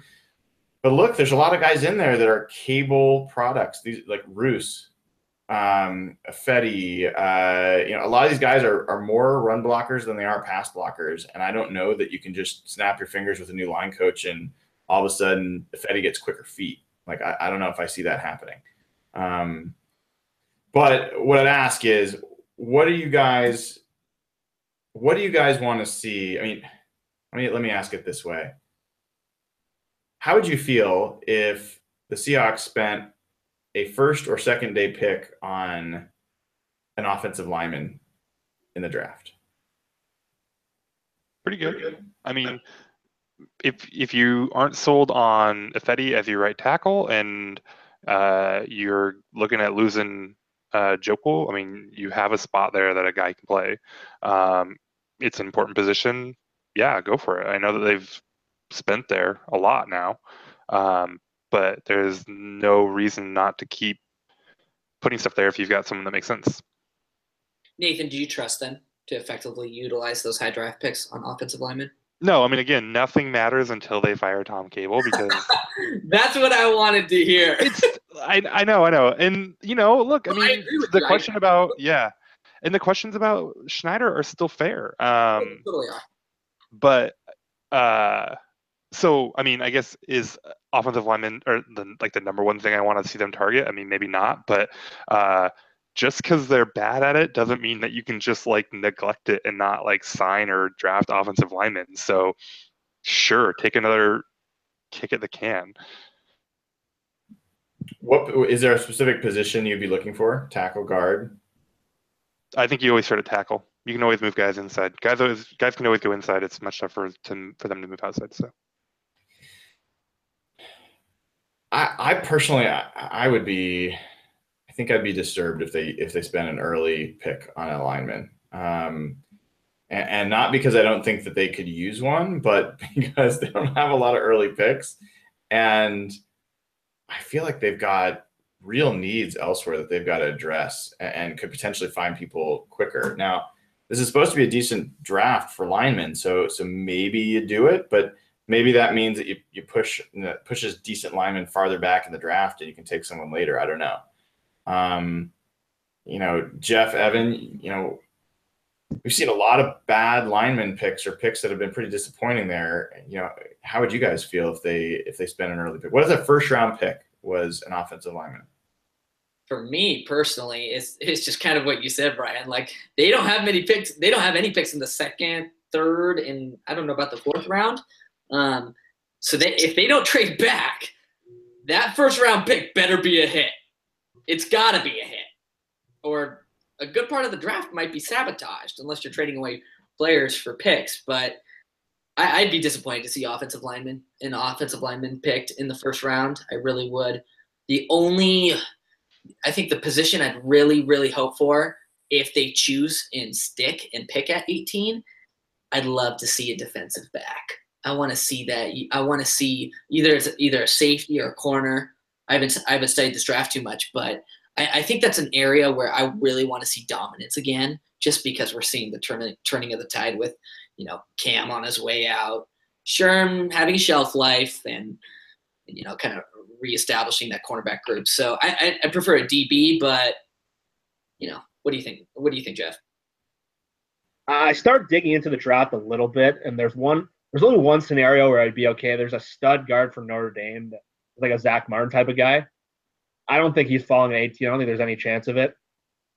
I think he's so good that I don't think Tom Cable can screw him up. but otherwise, I'd be absolutely terrified, and I'd be upset. I think they got to start getting young defensive players, and I don't know if blue chip is the best thing to expect because they're probably going to have to move down to acquire other picks. But they got to start getting young, hungry, controllable defensive guys. And they really started with this draft. Griffin's a good player. Naz Jones is a good player. They got Jaron Reed, Frank Clark. Those are some good building blocks, but they need more. And I think, as we said before, their bread and butter has been nailing defensive players. And I think in this draft, they need more, especially with the guys they're going to start losing in the next couple of years. Evan mentioned defensive back. I would love a safety if that was available. I don't know if it will be. A corner would be great. Front seven and linebackers, another one you can get later on, probably if you're going to look at replacing maybe KJ Wright in the next couple of years. Defensive line, if you're moving away from Averill and Bennett and Richardson, that's an area to me where I would like to see them. So for me, I want to see defense. Yeah, I'm going to kind of go back on what I just said. I mean, thinking about it, the thing that I want about this to change the most about the Seahawks team is I want them to get back to being the toughest team in the NFL, like a team that just intimidates the hell out of whoever they play. And so honestly, I want the guy that's going to help them accomplish that most. And if what falls to them in the first round even is a badass lineman that just mauls people, great. Great. I mean, hopefully they have the wherewithal to pick that person and not some, ridiculous project that takes 3 years to develop. If it's a defensive lineman, if it's a linebacker, if it's a safety, whatever it is, I mean, I think Davis has been pushing a safety. Was it Derwin Jones, something like that? Florida State guy, right? Yeah, it's supposed to be, in the box safety. I don't know. Someone who's going to reestablish that identity, because look, guys, as great as Bobby Wagner was this year, there just were the massive, like, game-changing, or at least, like, moment in time stopping plays, hits.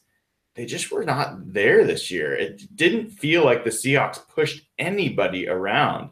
There were games when that defensive line, I was so excited to see that defensive line with Sheldon and Bennett, and when Averill was there, and Frank Clark, and, Naz Jones, and they had this long list, and then DeAndre, like, they had all these guys, and they never dominated. Like, they just didn't. And we certainly didn't do that on the offensive side of the ball. So wherever that guy is, the toughest, baddest ass, that's who I want them to get, in the first round.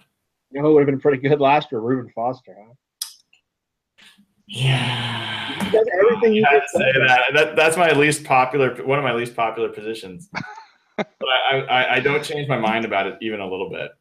Well, I don't know if you guys saw any of the semifinals last night. There was a linebacker on Georgia. I think he's like a top 20 type of guy. Man, he would be nice on the Seahawks. Is that Roquan? Yes, that's the guy. Roquan Miller, something like that. God, that game was insane. And not just because it was a great game, but because the amount of talent running on that field, I mean, it was insane. Like, the SEC is just a different level of play. Everyone knows that. But, watching the Huskies play Penn State, for example, and then watching that game, it's like Huskies aren't just a few players away from competing with teams like that. They're just not. But it's a great example of, like, if you are the biggest, toughest team, doesn't matter what the other team has going for it. Like, you're going to have a hard time winning a football game because it's a gladiator sport, ultimately. So, yeah, I mean, I think as crazy as everyone thinks it is, I would have drafted Reuben Foster, and I would have created a pile at that position, and we would have been able to move on from someone like KJ Wright without any hesitation. Maybe, as crazy as it sounds, maybe you decide to keep KJ and you move Bobby because you have a guy now that is younger and could potentially be his own All-Pro in his day and cheaper, and get a lot back for someone. I just don't.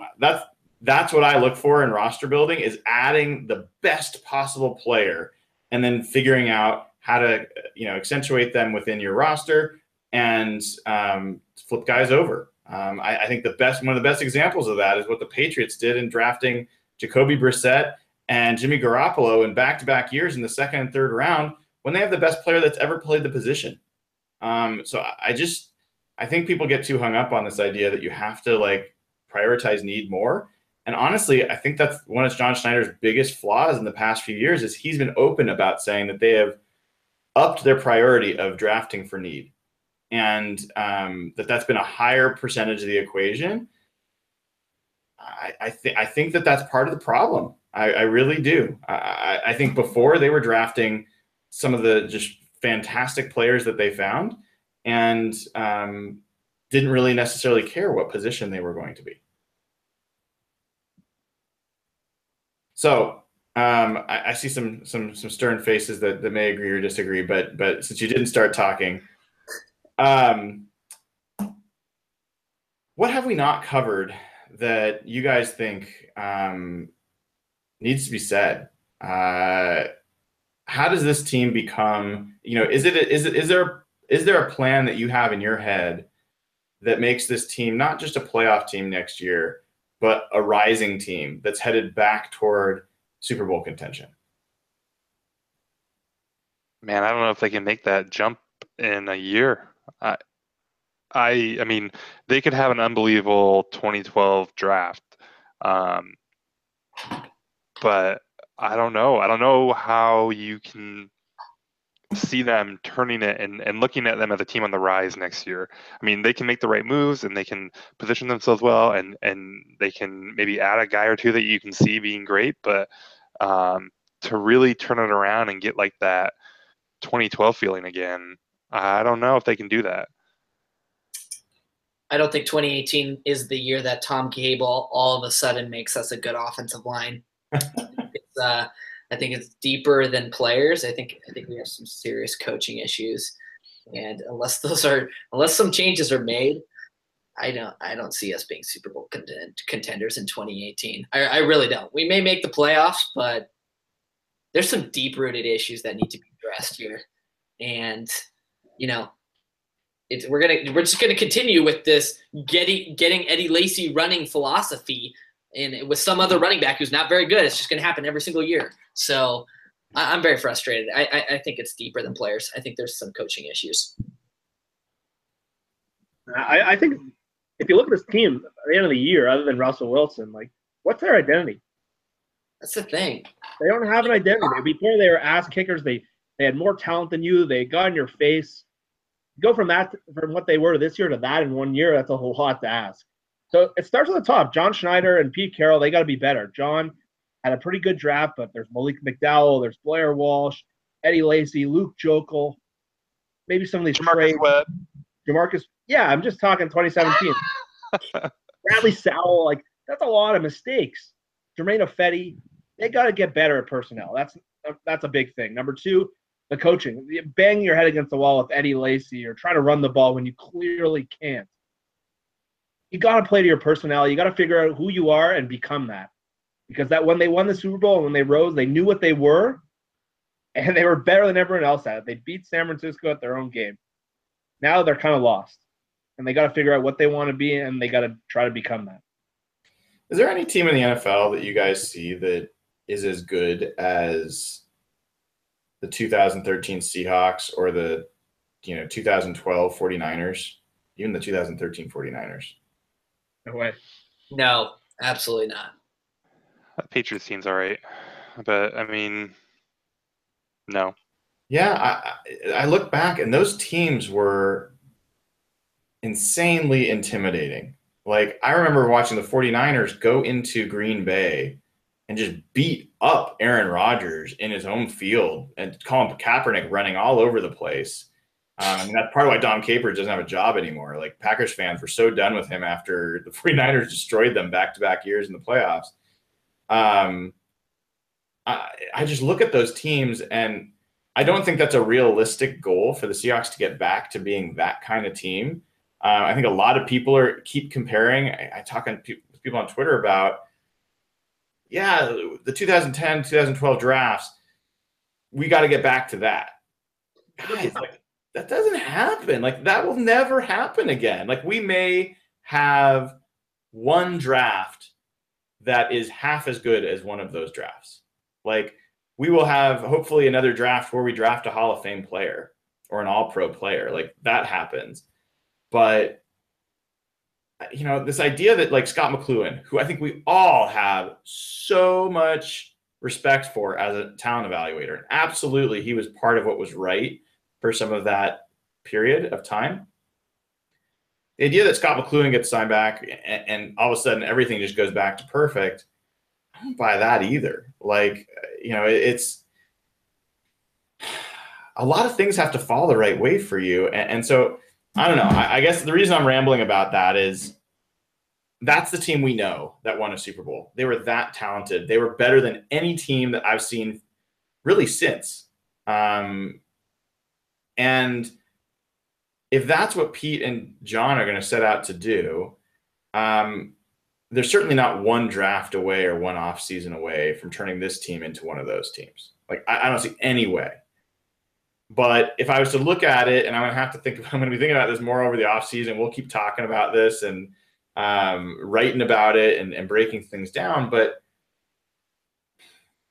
the things that you need the most for that to be in place are, one, you need a run game, and I know Nathan doesn't agree, but I think for the identity of the way that team played, I think that was huge. And 2, you needed a dominant pass defense, like one that, and that can come from secondary first. I mean, the 2012 team did not have a great pass rush. People don't remember that, but they did not. They had Chris Clemens, and that was about it. And when he got out, Bruce Irvin was the only guy left, and he wasn't very good as an end. So they got by with a dominant secondary there.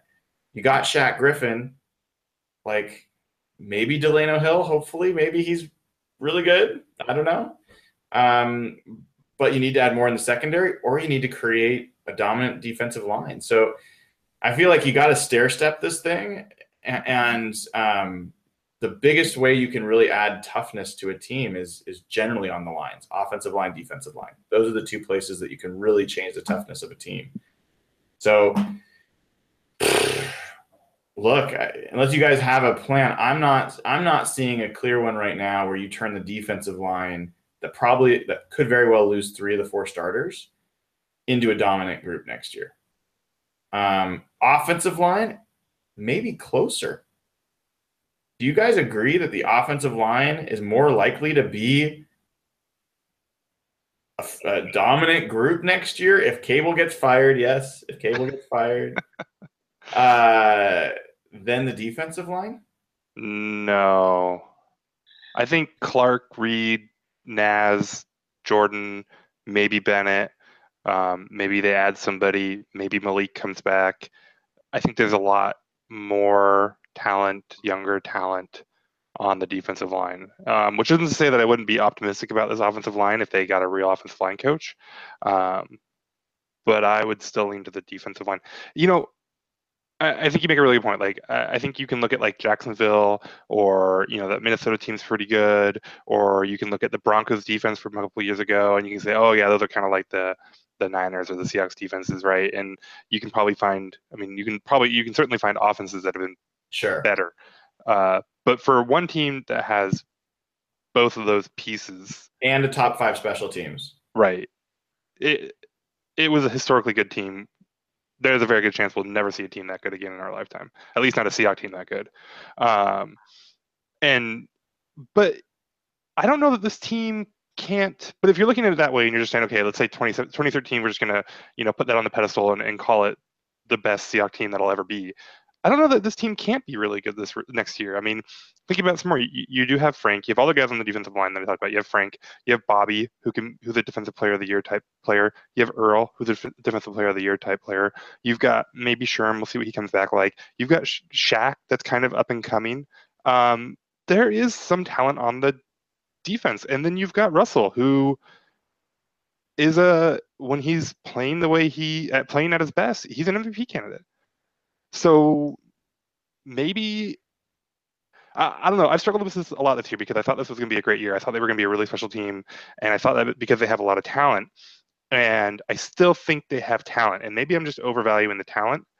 But I think this is a coaching issue, and so maybe if you make coaching improvements and you unleash Russ and you get him to something like that 2015 level, why can't this team be great next year? A good model for the Seahawks. If we would have asked you guys last year this time, what you thought about the Rams with no first round pick, what would you guys have said? That this team, that they look pretty hopeless, right? I think everyone picked them for about 4 or 5 wins, right? Yeah, they had a hell of an offseason without a first round pick. What Nathan just said, they made major coaching changes, and it completely changed. The Seahawks personnel isn't set up. Obviously, they don't have Aaron Donald and Todd Gurley. That helps a lot, or Robert Quinn, but with coaching changes and maybe an offseason where you do hit on a bunch of personnel, they hit on a lot of free agents. They got Whitworth and Robert Woods, and they hit a couple other guys. Wade Phillips, obviously the coach. They can take a jump pretty quick if they have a good offseason and hit on some draft picks and really utilize free agency well. And yeah, I think coaching is a big part of it. And that's why I said before, I'd like to see Bevel gone. I'd like to see Cable gone. I'd even consider a change with Chris Richard, but I don't see that happening per se. But yeah, and so that helps bring me back, guys, because what I was getting at, the train of thought I was trying to get to is there is no teams that are good as those teams were. And so, yes, I don't think, as Nathan said, I don't think we're going to rebuild that team. I don't think that's realistic, especially in a year. But I don't think the bar is high. Like, I just don't. Like, this Seahawks team has beat they beat the Patriots last year in New England, which went on to win the Super Bowl. They beat the Falcons, who should have won the Super Bowl. They beat this year. They beat the Eagles with Carson Wentz, who were clear-cut favorites and absolutely would have represented the NFC in the Super Bowl if Wentz hadn't got injured. That would have been my pick for sure, and I think most people's logical pick. So, yes, I mean, I don't think any of those teams are as good as those previous teams. But what's been missing from Seattle has been the consistency. And I think the part where I would feel so much more confident in their ability to turn this if they had a second and third round pick next year. I think that's a really hard nut to crack. And trading back from 18, out of the first round to end up having a second and 2/3 or whatever they end up with wouldn't make me feel that much better. Like, I think that they need difference makers, and I know all the data around accumulation of draft picks over, having one, but I absolutely believe that your chances of drafting a difference maker with a higher first round pick are better than having 3 picks in the second and third round, total. And last year was a case in point for me. Like, I think they traded back a number of times, and pretty much every player that went between their original draft position in the first round and when they picked, pretty much everyone would have been better than what they ended up with, including the guys that they added with those, like, Mike Tyson and things like Tedrick Thompson, whatever they got with those additional picks. That's just so hard to say, though. I mean, we don't know what Malik Dowell would have been this year. I wasn't even that big on Malik Dowell in the draft process, but I don't know. You have to give him an incomplete on that, I think. I don't think it's fair to knock John Schneider on that pick. I really don't, Brian. I know there's been tons of discussion about that, but yeah, that whole thing is silly. Like, people keep saying, like, oh, there's question marks about McDowell's character. Like, yeah, that he was lazy sometimes, or that he took plays off, not that he was going to go get in an ATV accident. Totally. That's all weird. Exactly. You can't predict an ATV accident. Hopefully, no, that's fair, guys. But and that's definitely not a drum I would beat, like, vigorously. There's other drums I do beat vigorously when you guys aren't around. But you can knock the process, though. But I think there's a reason that Malik Dowell was available when he was available, and I do think that there is something to be said for the Seahawks get pretty wrapped up in the idea that they can fix people, that they see guys different than everybody else, that they get their hands on them and they'll be different. They did that with Frank Clark, and it worked out, right? Like, everyone was like, "What are you doing? This guy's beat women. You shouldn't be doing this." And I think there's some people that would probably say that they still shouldn't have done that. He did knock Fetty out of like 3 preseason games, but I completely forgot about that. I was there. Let's not say we're completely out of the woods on that one quite yet. He dropped him like a sack of potatoes, man. He really did. Fetty's a big man, and he just dropped him. Yeah, good point. But anyway, I don't know. Like, that's probably it's a reductive discussion, but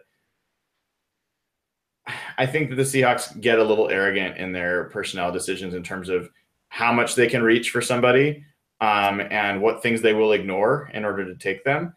And, I think there were some no-brainer players. I mean, God, Ryan Ramczyk was not a guy that you had to think hard about, like, whether he was going to be a good addition. He's been a huge part of the Saints' success this year, right?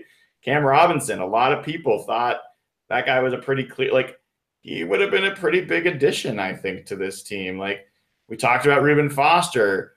Anyway, you can go on down the line, but there's pretty much every one of those players could have been an impact player. And anyway, I want to see them keep the 18th pick. And I want to see that, assuming that the guy that they really like comes to them. I just want to make sure that they get the best possible difference maker. Even if that's the only thing that they come out of this draft with is one guy who projects to be a Pro Bowler or an All-Pro, that would be a successful draft. I don't need to add 17 guys. It would be great if they did, but don't give me – Evan, you've been banging the drum about don't go after the middle class in free agency. Don't re-sign the middle class. Don't give me the middle class of draft picks. Don't give me a bunch of, average starters. Like, that's not what this team needs. And to expect that they're going to consistently hit in the 5th round, that was fun. We all had fun with that, but that's not the way it works. Like, you don't consistently hit in the 5th round, but you are expected to consistently hit in the 1st round. So anyway, that's my rant there. But not nearly as entertaining as Evan's, I admit. But do any of you guys think that John Schneider is going to jump ship to Green Bay? Pete Carroll was pretty emphatic about it today. What's your stress level on that topic? I'm pretty stressed out about it. I'm gonna be honest. I'm kind of freaking out about it. Obviously, there's the clause in his contract. Bullshit. I don't give a single crap about the clause. If John Schneider interviews for that job and they offer him that job, Paul Allen's not going to hold him hostage. Come on. That's not happening. John Schneider grew up in Green Bay, like 10 minutes south of Green Bay. The dude has been a Packers fan his entire life. I think he's going to interview, and if he gets offered that position, oh boy, I think he's gone. I really do. I'm worried. I really. How big of an impact do you think that would be if John Schneider left relative to everything else? Massive, because him and Pete are like this. They work in stride. It's their relationship is the focal point of this franchise. I mean, But Pete would get to hire whoever he replaces John with. Yeah. So it's not like he's going to get somebody forced on him. I would be a lot more worried if Scott McCloughan wasn't sitting out there. I'm just saying, like, if there was a year where he was going to leave, where Schneider was going to go, this is the year you want him to go, right? Like, I mean, it at least you have a plan B. Do you? I mean, are you? I mean, Scott McCloughan was asked to leave the organization. When he was working, it wasn't like, Scott got some offer somewhere.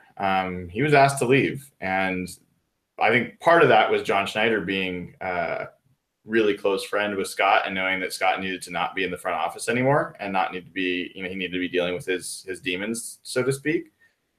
But I'm not assuming that Scott McCloughan, the phone would ring if John Schneider left. I know we'd all love that to potentially be the answer.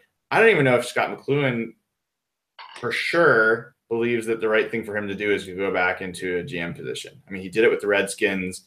Sounded like he left without necessarily him wanting to leave. So maybe, but I guess I would feel better if I knew that was going to be the case. I'm not sure that we can count on that. Carroll believes in redemption stories for his players. He should believe in redemption stories for his coaches. He's looked to redeem people with some bigger demons than McCloughan's. Yeah, that's what I'm saying. They should consider it. No doubt. You don't have to convince me. I'm just I look at this possibility of John Schneider leaving as, a massive, an epic, a Titanic effect on the organization. Like, a disaster. What would I do with my John Schneider shirt? You can still wear it. You still wear There's it. not like a law against it. Vintage. I'd feel so sad every time I saw it. Don't you hate the Packers? I do hate the Packers. It's John Schneider's one sinful area in his life. It's it's a parasite. That's John Schneider's demons. Yeah. I'd have to find a new place to donate, our proceeds. Ben's fund would go as well. That's a big deal. So, But yeah, I don't know. Jeff, where are you? I mean, do you think that there's a realistic chance that Schneider leaves? Absolutely, there's a realistic chance. Until I start seeing that he's interviewing there, I'm still a little calmer than Evan. But I know my stress. Calmer than Evan. That's not saying. Yeah, I just know my stress levels. Once I see those reports that Schneider's interviewing there, I know my stress levels are going to jump. I think this team has so much uncertainty right now. They do not need uncertainty at one of the biggest positions in the organization. They need stability right now. This is the biggest offseason probably in a long, long time. I can't pinpoint an exact year, but they have so much change right now. They pretty much hit rock bottom as what this season was considering how all in they went. So if you lose him too, as much as we have mentioned some personnel issues and they haven't been great with the drafts, man, I'm gonna get real stressed out because I just don't need that stress right now. There's too much stress on my team. I think you should write in about that. You know, your stress level does not need John Schneider. What were you gonna say, Evan? Pete left the door open too today. He really did. In that conversation, let's not act like he didn't. He was like, you know, John's got a family too. He grew up in Green Bay, and those sentences gave me a heart attack at 22 years old. It was, oh my God. I don't know if they've talked about it recently, but the way that Carroll talked about it, I know they've talked about him going to Green Bay. Oh, they so have. They so have. They had like Pete was absolutely like all over it. Like, oh yeah, effectively just like, oh yeah, it's a dream job. Like Pete knew like exactly how important that was to Schneider. I mean, I don't think it's unique for someone to talk to John. I've talked to John about that. I mean, he's pretty open about it. So, look, I think that I had the same reaction to his interview this morning on Brock and Salk. Like, he definitely started strong. He's like, oh, yeah, he's coming back. And then he opened the door, and I was like, damn it, why did you do that? And then this afternoon, I haven't actually heard it for myself, but in the press conference that Pete had, he was much more definitive about John's coming back, that this is something they do together. So I have to go back and listen to that and see if it's more convincing to me, but it sounded like it was more emphatic and less of a leaving the door open thing. So look, if I had to put odds on this, I would say there's a 70% chance that Schneider stays. That's about where I am. I think that's fair. We should do this for all the whole team. So like Pete's 100%, right? Is anyone not on Pete 100% coming to? Yeah. Yeah. Schneider is 70%. Is that about where everybody is? Yeah. Yeah. Yeah. Okay. All right. Bevel. 50. 50. Yeah, 50. 50. I'm more confident on Bevel. I think he gets the benefit of the doubt. If they move from Cable, I think Bevel maybe stays. So I'm going like 66%. I'm going like 2/3 confident. Okay. Richard? I'd say 90% chance he's back. I don't think he's leaving. I'd say 95% he's back. Yeah, I'd say like 90. I think he's a totally mediocre DC. But he's Pete's guy, right? I mean, like, the only way he leaves is if he actually gets one of these jobs, right? That's so awesome, because I'll tell you, I will keep going through your list in a second, but Vic Fangio, that guy's my dream hire. He was the one that defensive coordinator for Jim Harbaugh at Stanford, as well as with the 49ers. And man, I've heard so many things from so many people about how smart he is. He's one of the smartest coaches people believe in the game. And he made that Bears defense actually not that bad, considering the lack of talent that they have on there. Like, God, put him in a room with Pete Carroll as part of rebuilding this defense, I would feel so much better. Plus, I don't know if he's interested, but he has the potential to be a future head coach. I don't see anyone on the Seahawks staff right now that could take over for Pete. That was Dan Quinn's job, and he was too good to stick around. So anyway, that's my Vic Fangio rant. All right. Go on. Cable. 140%. That he stays? Yeah, I think there's almost zero chance he leaves. So you think it's more likely that Bevel leaves than Cable?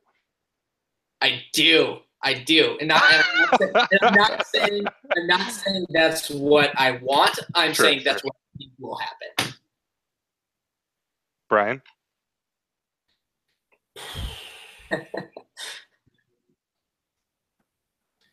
Give us your real take, not your contrarian take. Yeah, Tell us the number you want to tell us. Don't overthink this. I think Cable, I'd give it a 65% chance that he's back. Jeff? I'm around 60. I've been very upset that I haven't seen Cable's name lurking for any head coaching jobs yet. I was kind of hoping that would be the transition out. It would have been a smooth exit. Wouldn't have to deal with firing him, but since that Colts rumor, he hasn't been mentioned for an interview. So they're as smart as we are. That rumor came out before the Arizona game, right? And then they saw Russell getting tackled like before getting handoff. That was the happiest I've been on.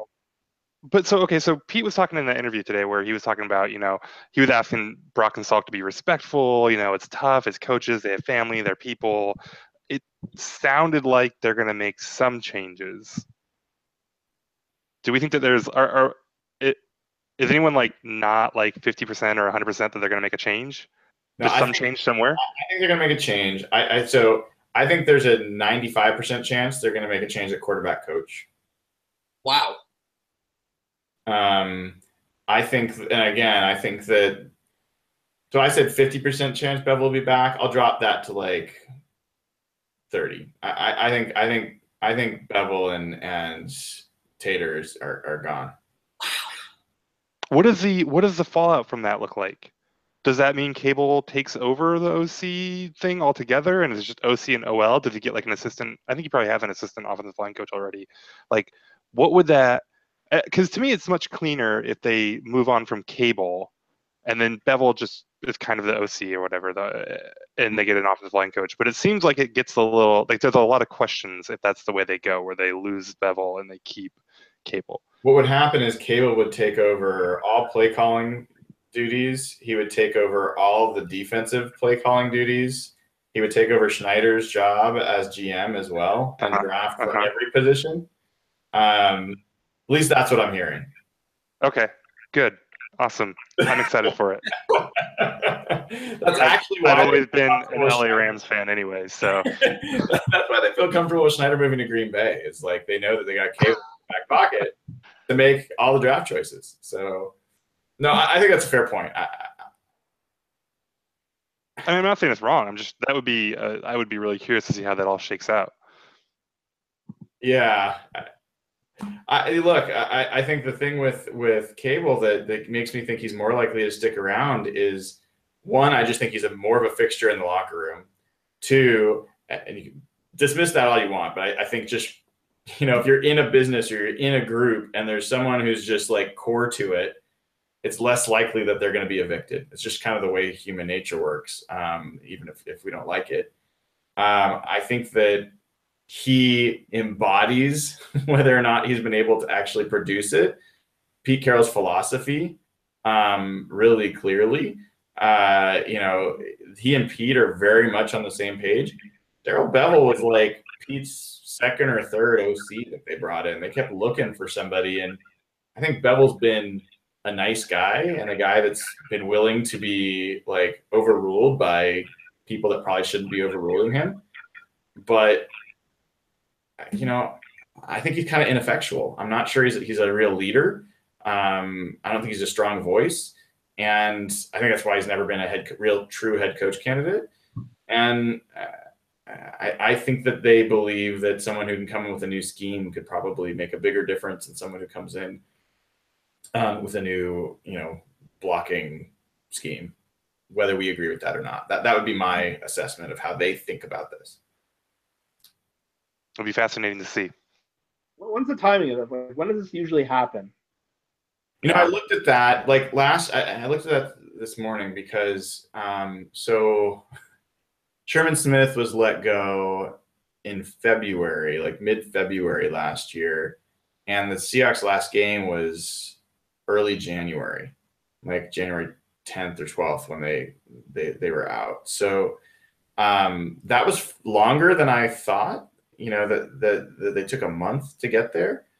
I wonder. I mean, that's a pretty low level, not that critical position, and I don't think they really. I don't even know who they replaced him with. I don't know how big of a deal it is or how hard it is to find somebody. They might have had someone in, in the organization to step up. I think if they're thinking about moving on from an OC or from a assistant head coach, they got to make that move soon. It's like when you've got a veteran on your roster that in training camp, you're not going to keep him after the third preseason game so he can catch on somewhere else. Like, one, out of respect for those guys, you got to give them a chance to interview for some of these openings that are available, or to get situated, not only for NFL positions, but colleges are currently, they're looking at if these guys are going to be head coaches in a college position, they want to look now. And then the other part of it is the team's got to put it out there that they're going to be looking for these roles too and start recruiting, because other people are already doing that for head coaching roles. They're going to have conversations with people starting now about these roles. So I think that it could happen as soon as the end of this week, that we start hearing about this stuff. But I'd be surprised if it's much sooner than that. Bates was fired the first Tuesday after their last game. And obviously that would be today. And now you got like New Year's and all that kind of maybe makes it different. But yeah, I think what you said there, there's already talk about, some of these. I think there was a report that like Gruden, who I don't think has actually accepted the job yet, but that he's already talked to, he's already got his defensive coordinator lined up. So if they don't do it sooner than later, they're going to be behind the 8-ball. Yeah, and the reason I think it's different than Jeremy Bates is Pete was. There was no doubt in Pete's mind about this guy's not my guy. No more 4th and 1 fades to Ruvell Martin. Done. And they were philosophically at odds. And so that was not a hard decision. And it's boom, we're moving on. Pete we've all talked about it, he's a pretty loyal guy. And I think some part of him absolutely feels like he's got the right coaches. He's won Super Bowls with these coaches. And that change for change's sake is not the right way to go, and continuity is valuable. And I think that they're going to be really thorough, and he and John have probably already been talking about it. I think they'll keep talking about it, but I also think they know that there's got to be change. And the other thing that's worth calling out is Pete gets ultimate decision-making power here, but Paul Allen. That's Brian. You lost me? Or did I? No. Go ahead. Never mind. You're good. Okay. But the thing that people forget is Paul Allen and Burt Kold, who's Paul Allen. They don't put up with losing very well. They have a hard time staying out of these decisions. I've seen them. I've talked about the Blazers. They get way more involved with Blazers stuff than Seahawks stuff, but they fired a guy like their GM multiple years in a row and got involved with all sorts of coaching stuff. And there's all sorts of horror stories about how they run things sometimes. It wouldn't surprise me at all if, one of them is like, Pete, you got to change. Your line sucks. Get rid of Tom Cable. You need to do that. That could also be happening here. And so that would make you guys very happy. We buy that guy, can we buy that guy a beer? I would be happy to.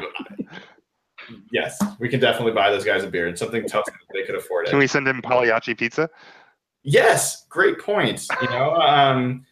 We will have to have a Pagliacci pizza party if we get some new coaches. I think that would be worth a celebration.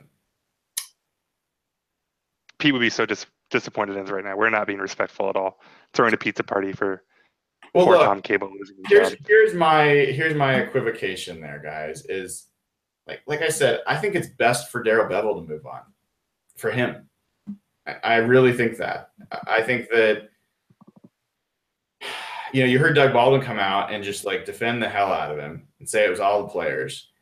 And Evan, you didn't like that. I personally like that. I respected that. He's trying to take accountability and not put it on the coaches. But the fact of the matter is, Darrell Bevell absolutely gets a lot of blame.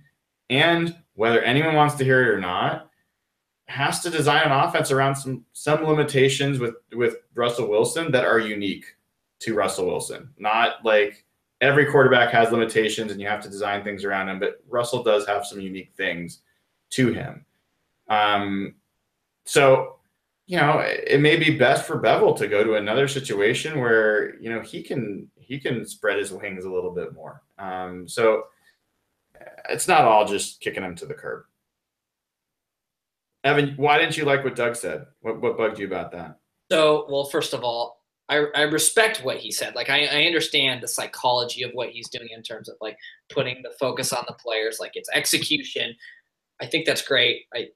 I understand where he's coming from, but I think he's wrong. Like he's clearly taking the high road here and not throwing his coaching under the bus. But I mean, the results speak for themselves. Bevell is absolutely included in this blame.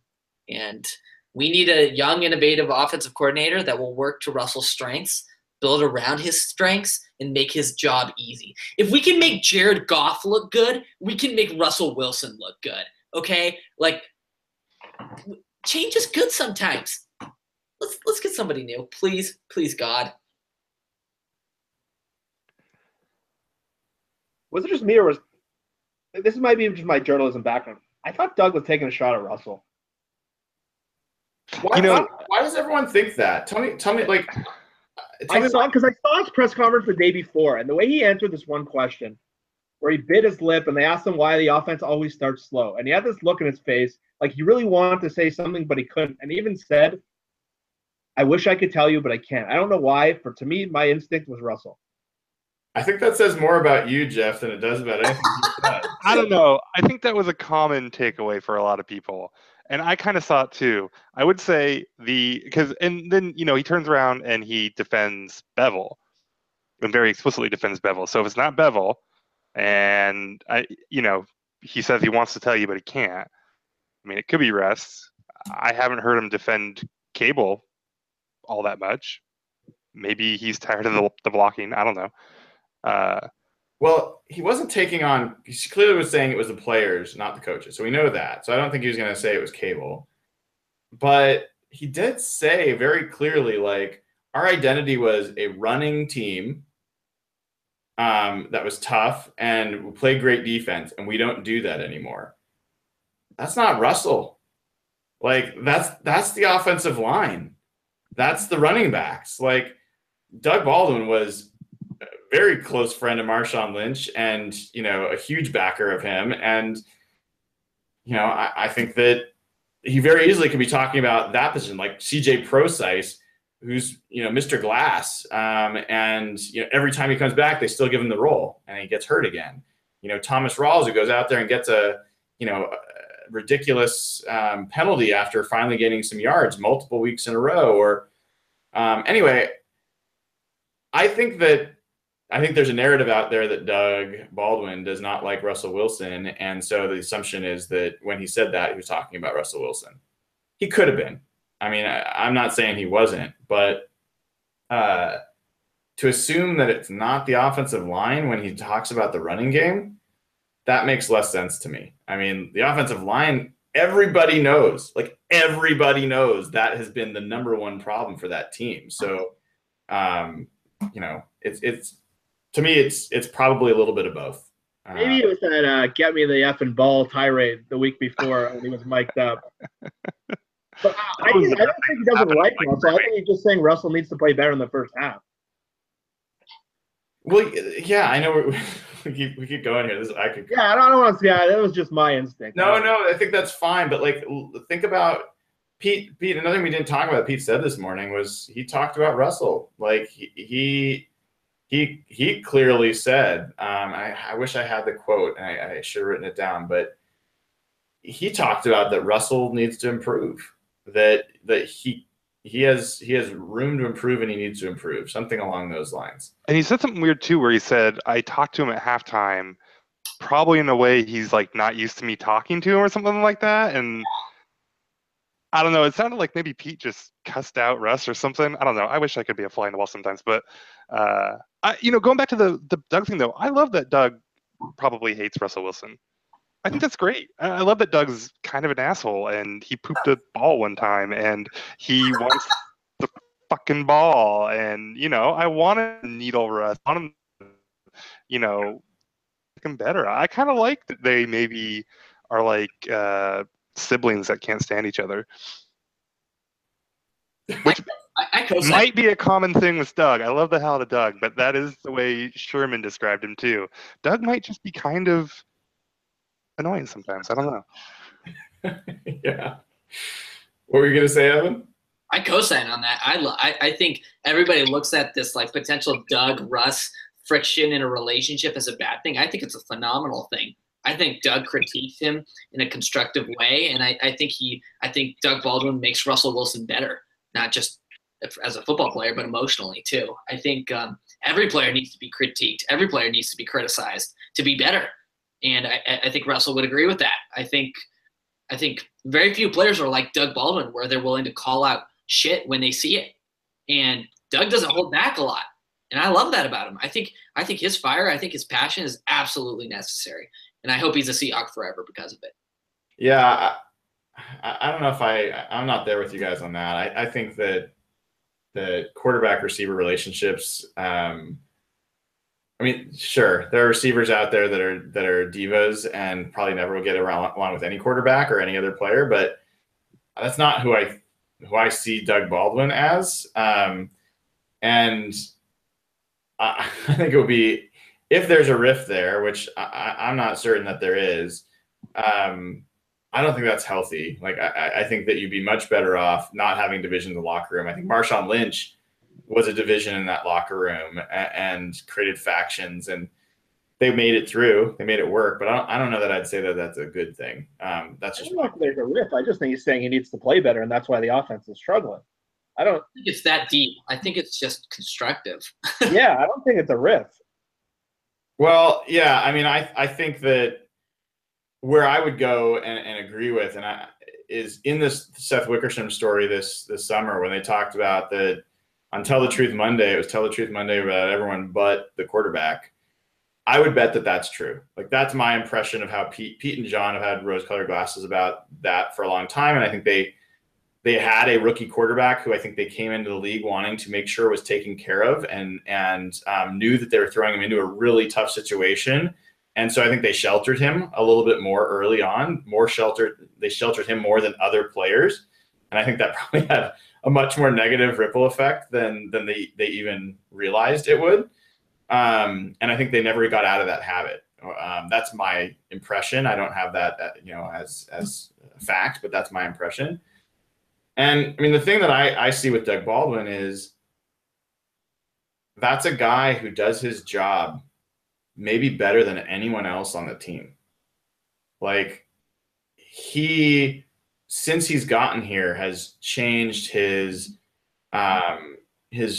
routine to where, like, he does, knock on wood, he doesn't miss games. I mean, this guy he's had some pretty tough injuries that he's played through. He shows toughness. When he's given opportunities, his efficiency rate is through the roof. I mean, he's one of the most efficient receivers in the NFL. And if he was in a higher volume offense, if he played with Tom Brady, I think Doug Baldwin would be a Hall of Fame player. I think he'd be significantly better than Julian Edelman. I think that's how good he would be in that kind of offense. So I think that where Doug gets some credibility to talk is that he does his job really well. And when people say that the receivers don't get open, Doug Baldwin gets open a lot. He gets open a lot. And if you had someone that was more involved if you had more of a rhythm offense where things were being delivered in anticipation of people coming out of breaks, which we've gotten more of, but it's not like a fundamental part of this team, then Doug Baldwin would be more effective. I mean, I think so in that sense, yes, I think he can speak with some authority, but someone was saying, gosh, he should come out and name names. Like, I don't get it. I think that if I was talking to Doug Baldwin right now and he was telling me, let's just say for a second, he said, yes, Russell Wilson's the problem. He is the whole problem. First thing I'd ask him is like, well, what have you done to help him? Like, are you sitting in there with him working through like how to get a better chemistry with you coming out of certain routes? Like, a player going off and just saying another player is not good enough or another group of players isn't good enough, you know, I care more about what you're doing about it than the fact that you're pissed off about it. For sure. All right. Well, the only other thing I'm wondering is, do you guys think that Aaron Rodgers is going to be put on waivers? I like 70% on it. And John Schneider is going to have to find a new quarterback as his first thing. He's gonna trade for Russell. Oh my god! Oh my god! Okay, wait. He's gonna trade for Russell. He's gonna sign Jimmy on a 1-year prove-it deal, and they're gonna score. Jimmy's gonna break touchdown records, and they won a Super Bowl. Oh my gosh! Wow, maybe they'll actually utilize him effectively. Yeah, imagine that. Oh my gosh! Now I was thinking about all the, who would John Schneider pilfer from the Seahawks if he went to the Green Bay? I can't think about this. It's Russell though, right? John Schneider would pilfer. That's the dude that John would come for, right? Maybe. I think the short list is Russ, Doug, and Earl. Oh, that's Earl Thomas would retire Packer legend. Oh man. All right, fellas. Thank you for the marathon tonight. This is great. And we are going to absolutely get together through the off season. We haven't had this before, but hopefully you guys are available. If not, I will be happy to sit here talking to myself because, I do that anyway. There's going to be so much that happens. And for the first time in a long time, there's going to be openings for players to come in and really make a difference. There likely will be new coaches that come in and change schemes that we haven't seen before that could take players that were ineffective and make them more effective. Like, there is some opportunity for things to really shift this year. And I think that we haven't seen John Schneider and Pete Carroll as motivated to turn over a team and really jumpstart a team like this since, 2010 when they came in. I think this is going to be, I don't know if we're going to see 250 roster moves this year, but I think we could be in for one of the most interesting off seasons in Seahawks history. So looking forward to having you guys around for it. For folks that are watching, please subscribe to the channel. You'll get notified when we have new shows come up. And if you're not already a Patreon Hawkblogger patron, go to patreon.com, patreon.com/Hawkblogger. Sign up there. I have some pretty exciting things that I might be able to offer folks. I haven't confirmed it yet, but for people that remain patrons over the off season, where it's a little bit different, a little bit not week to week, I may be able to arrange some calls for some of you with some Seahawks players. So I'm working on that, and I'll get more information probably in the next 3 or 4 weeks. So thank you guys. This is a great conversation, and we'll talk to you again soon. Go Hawks.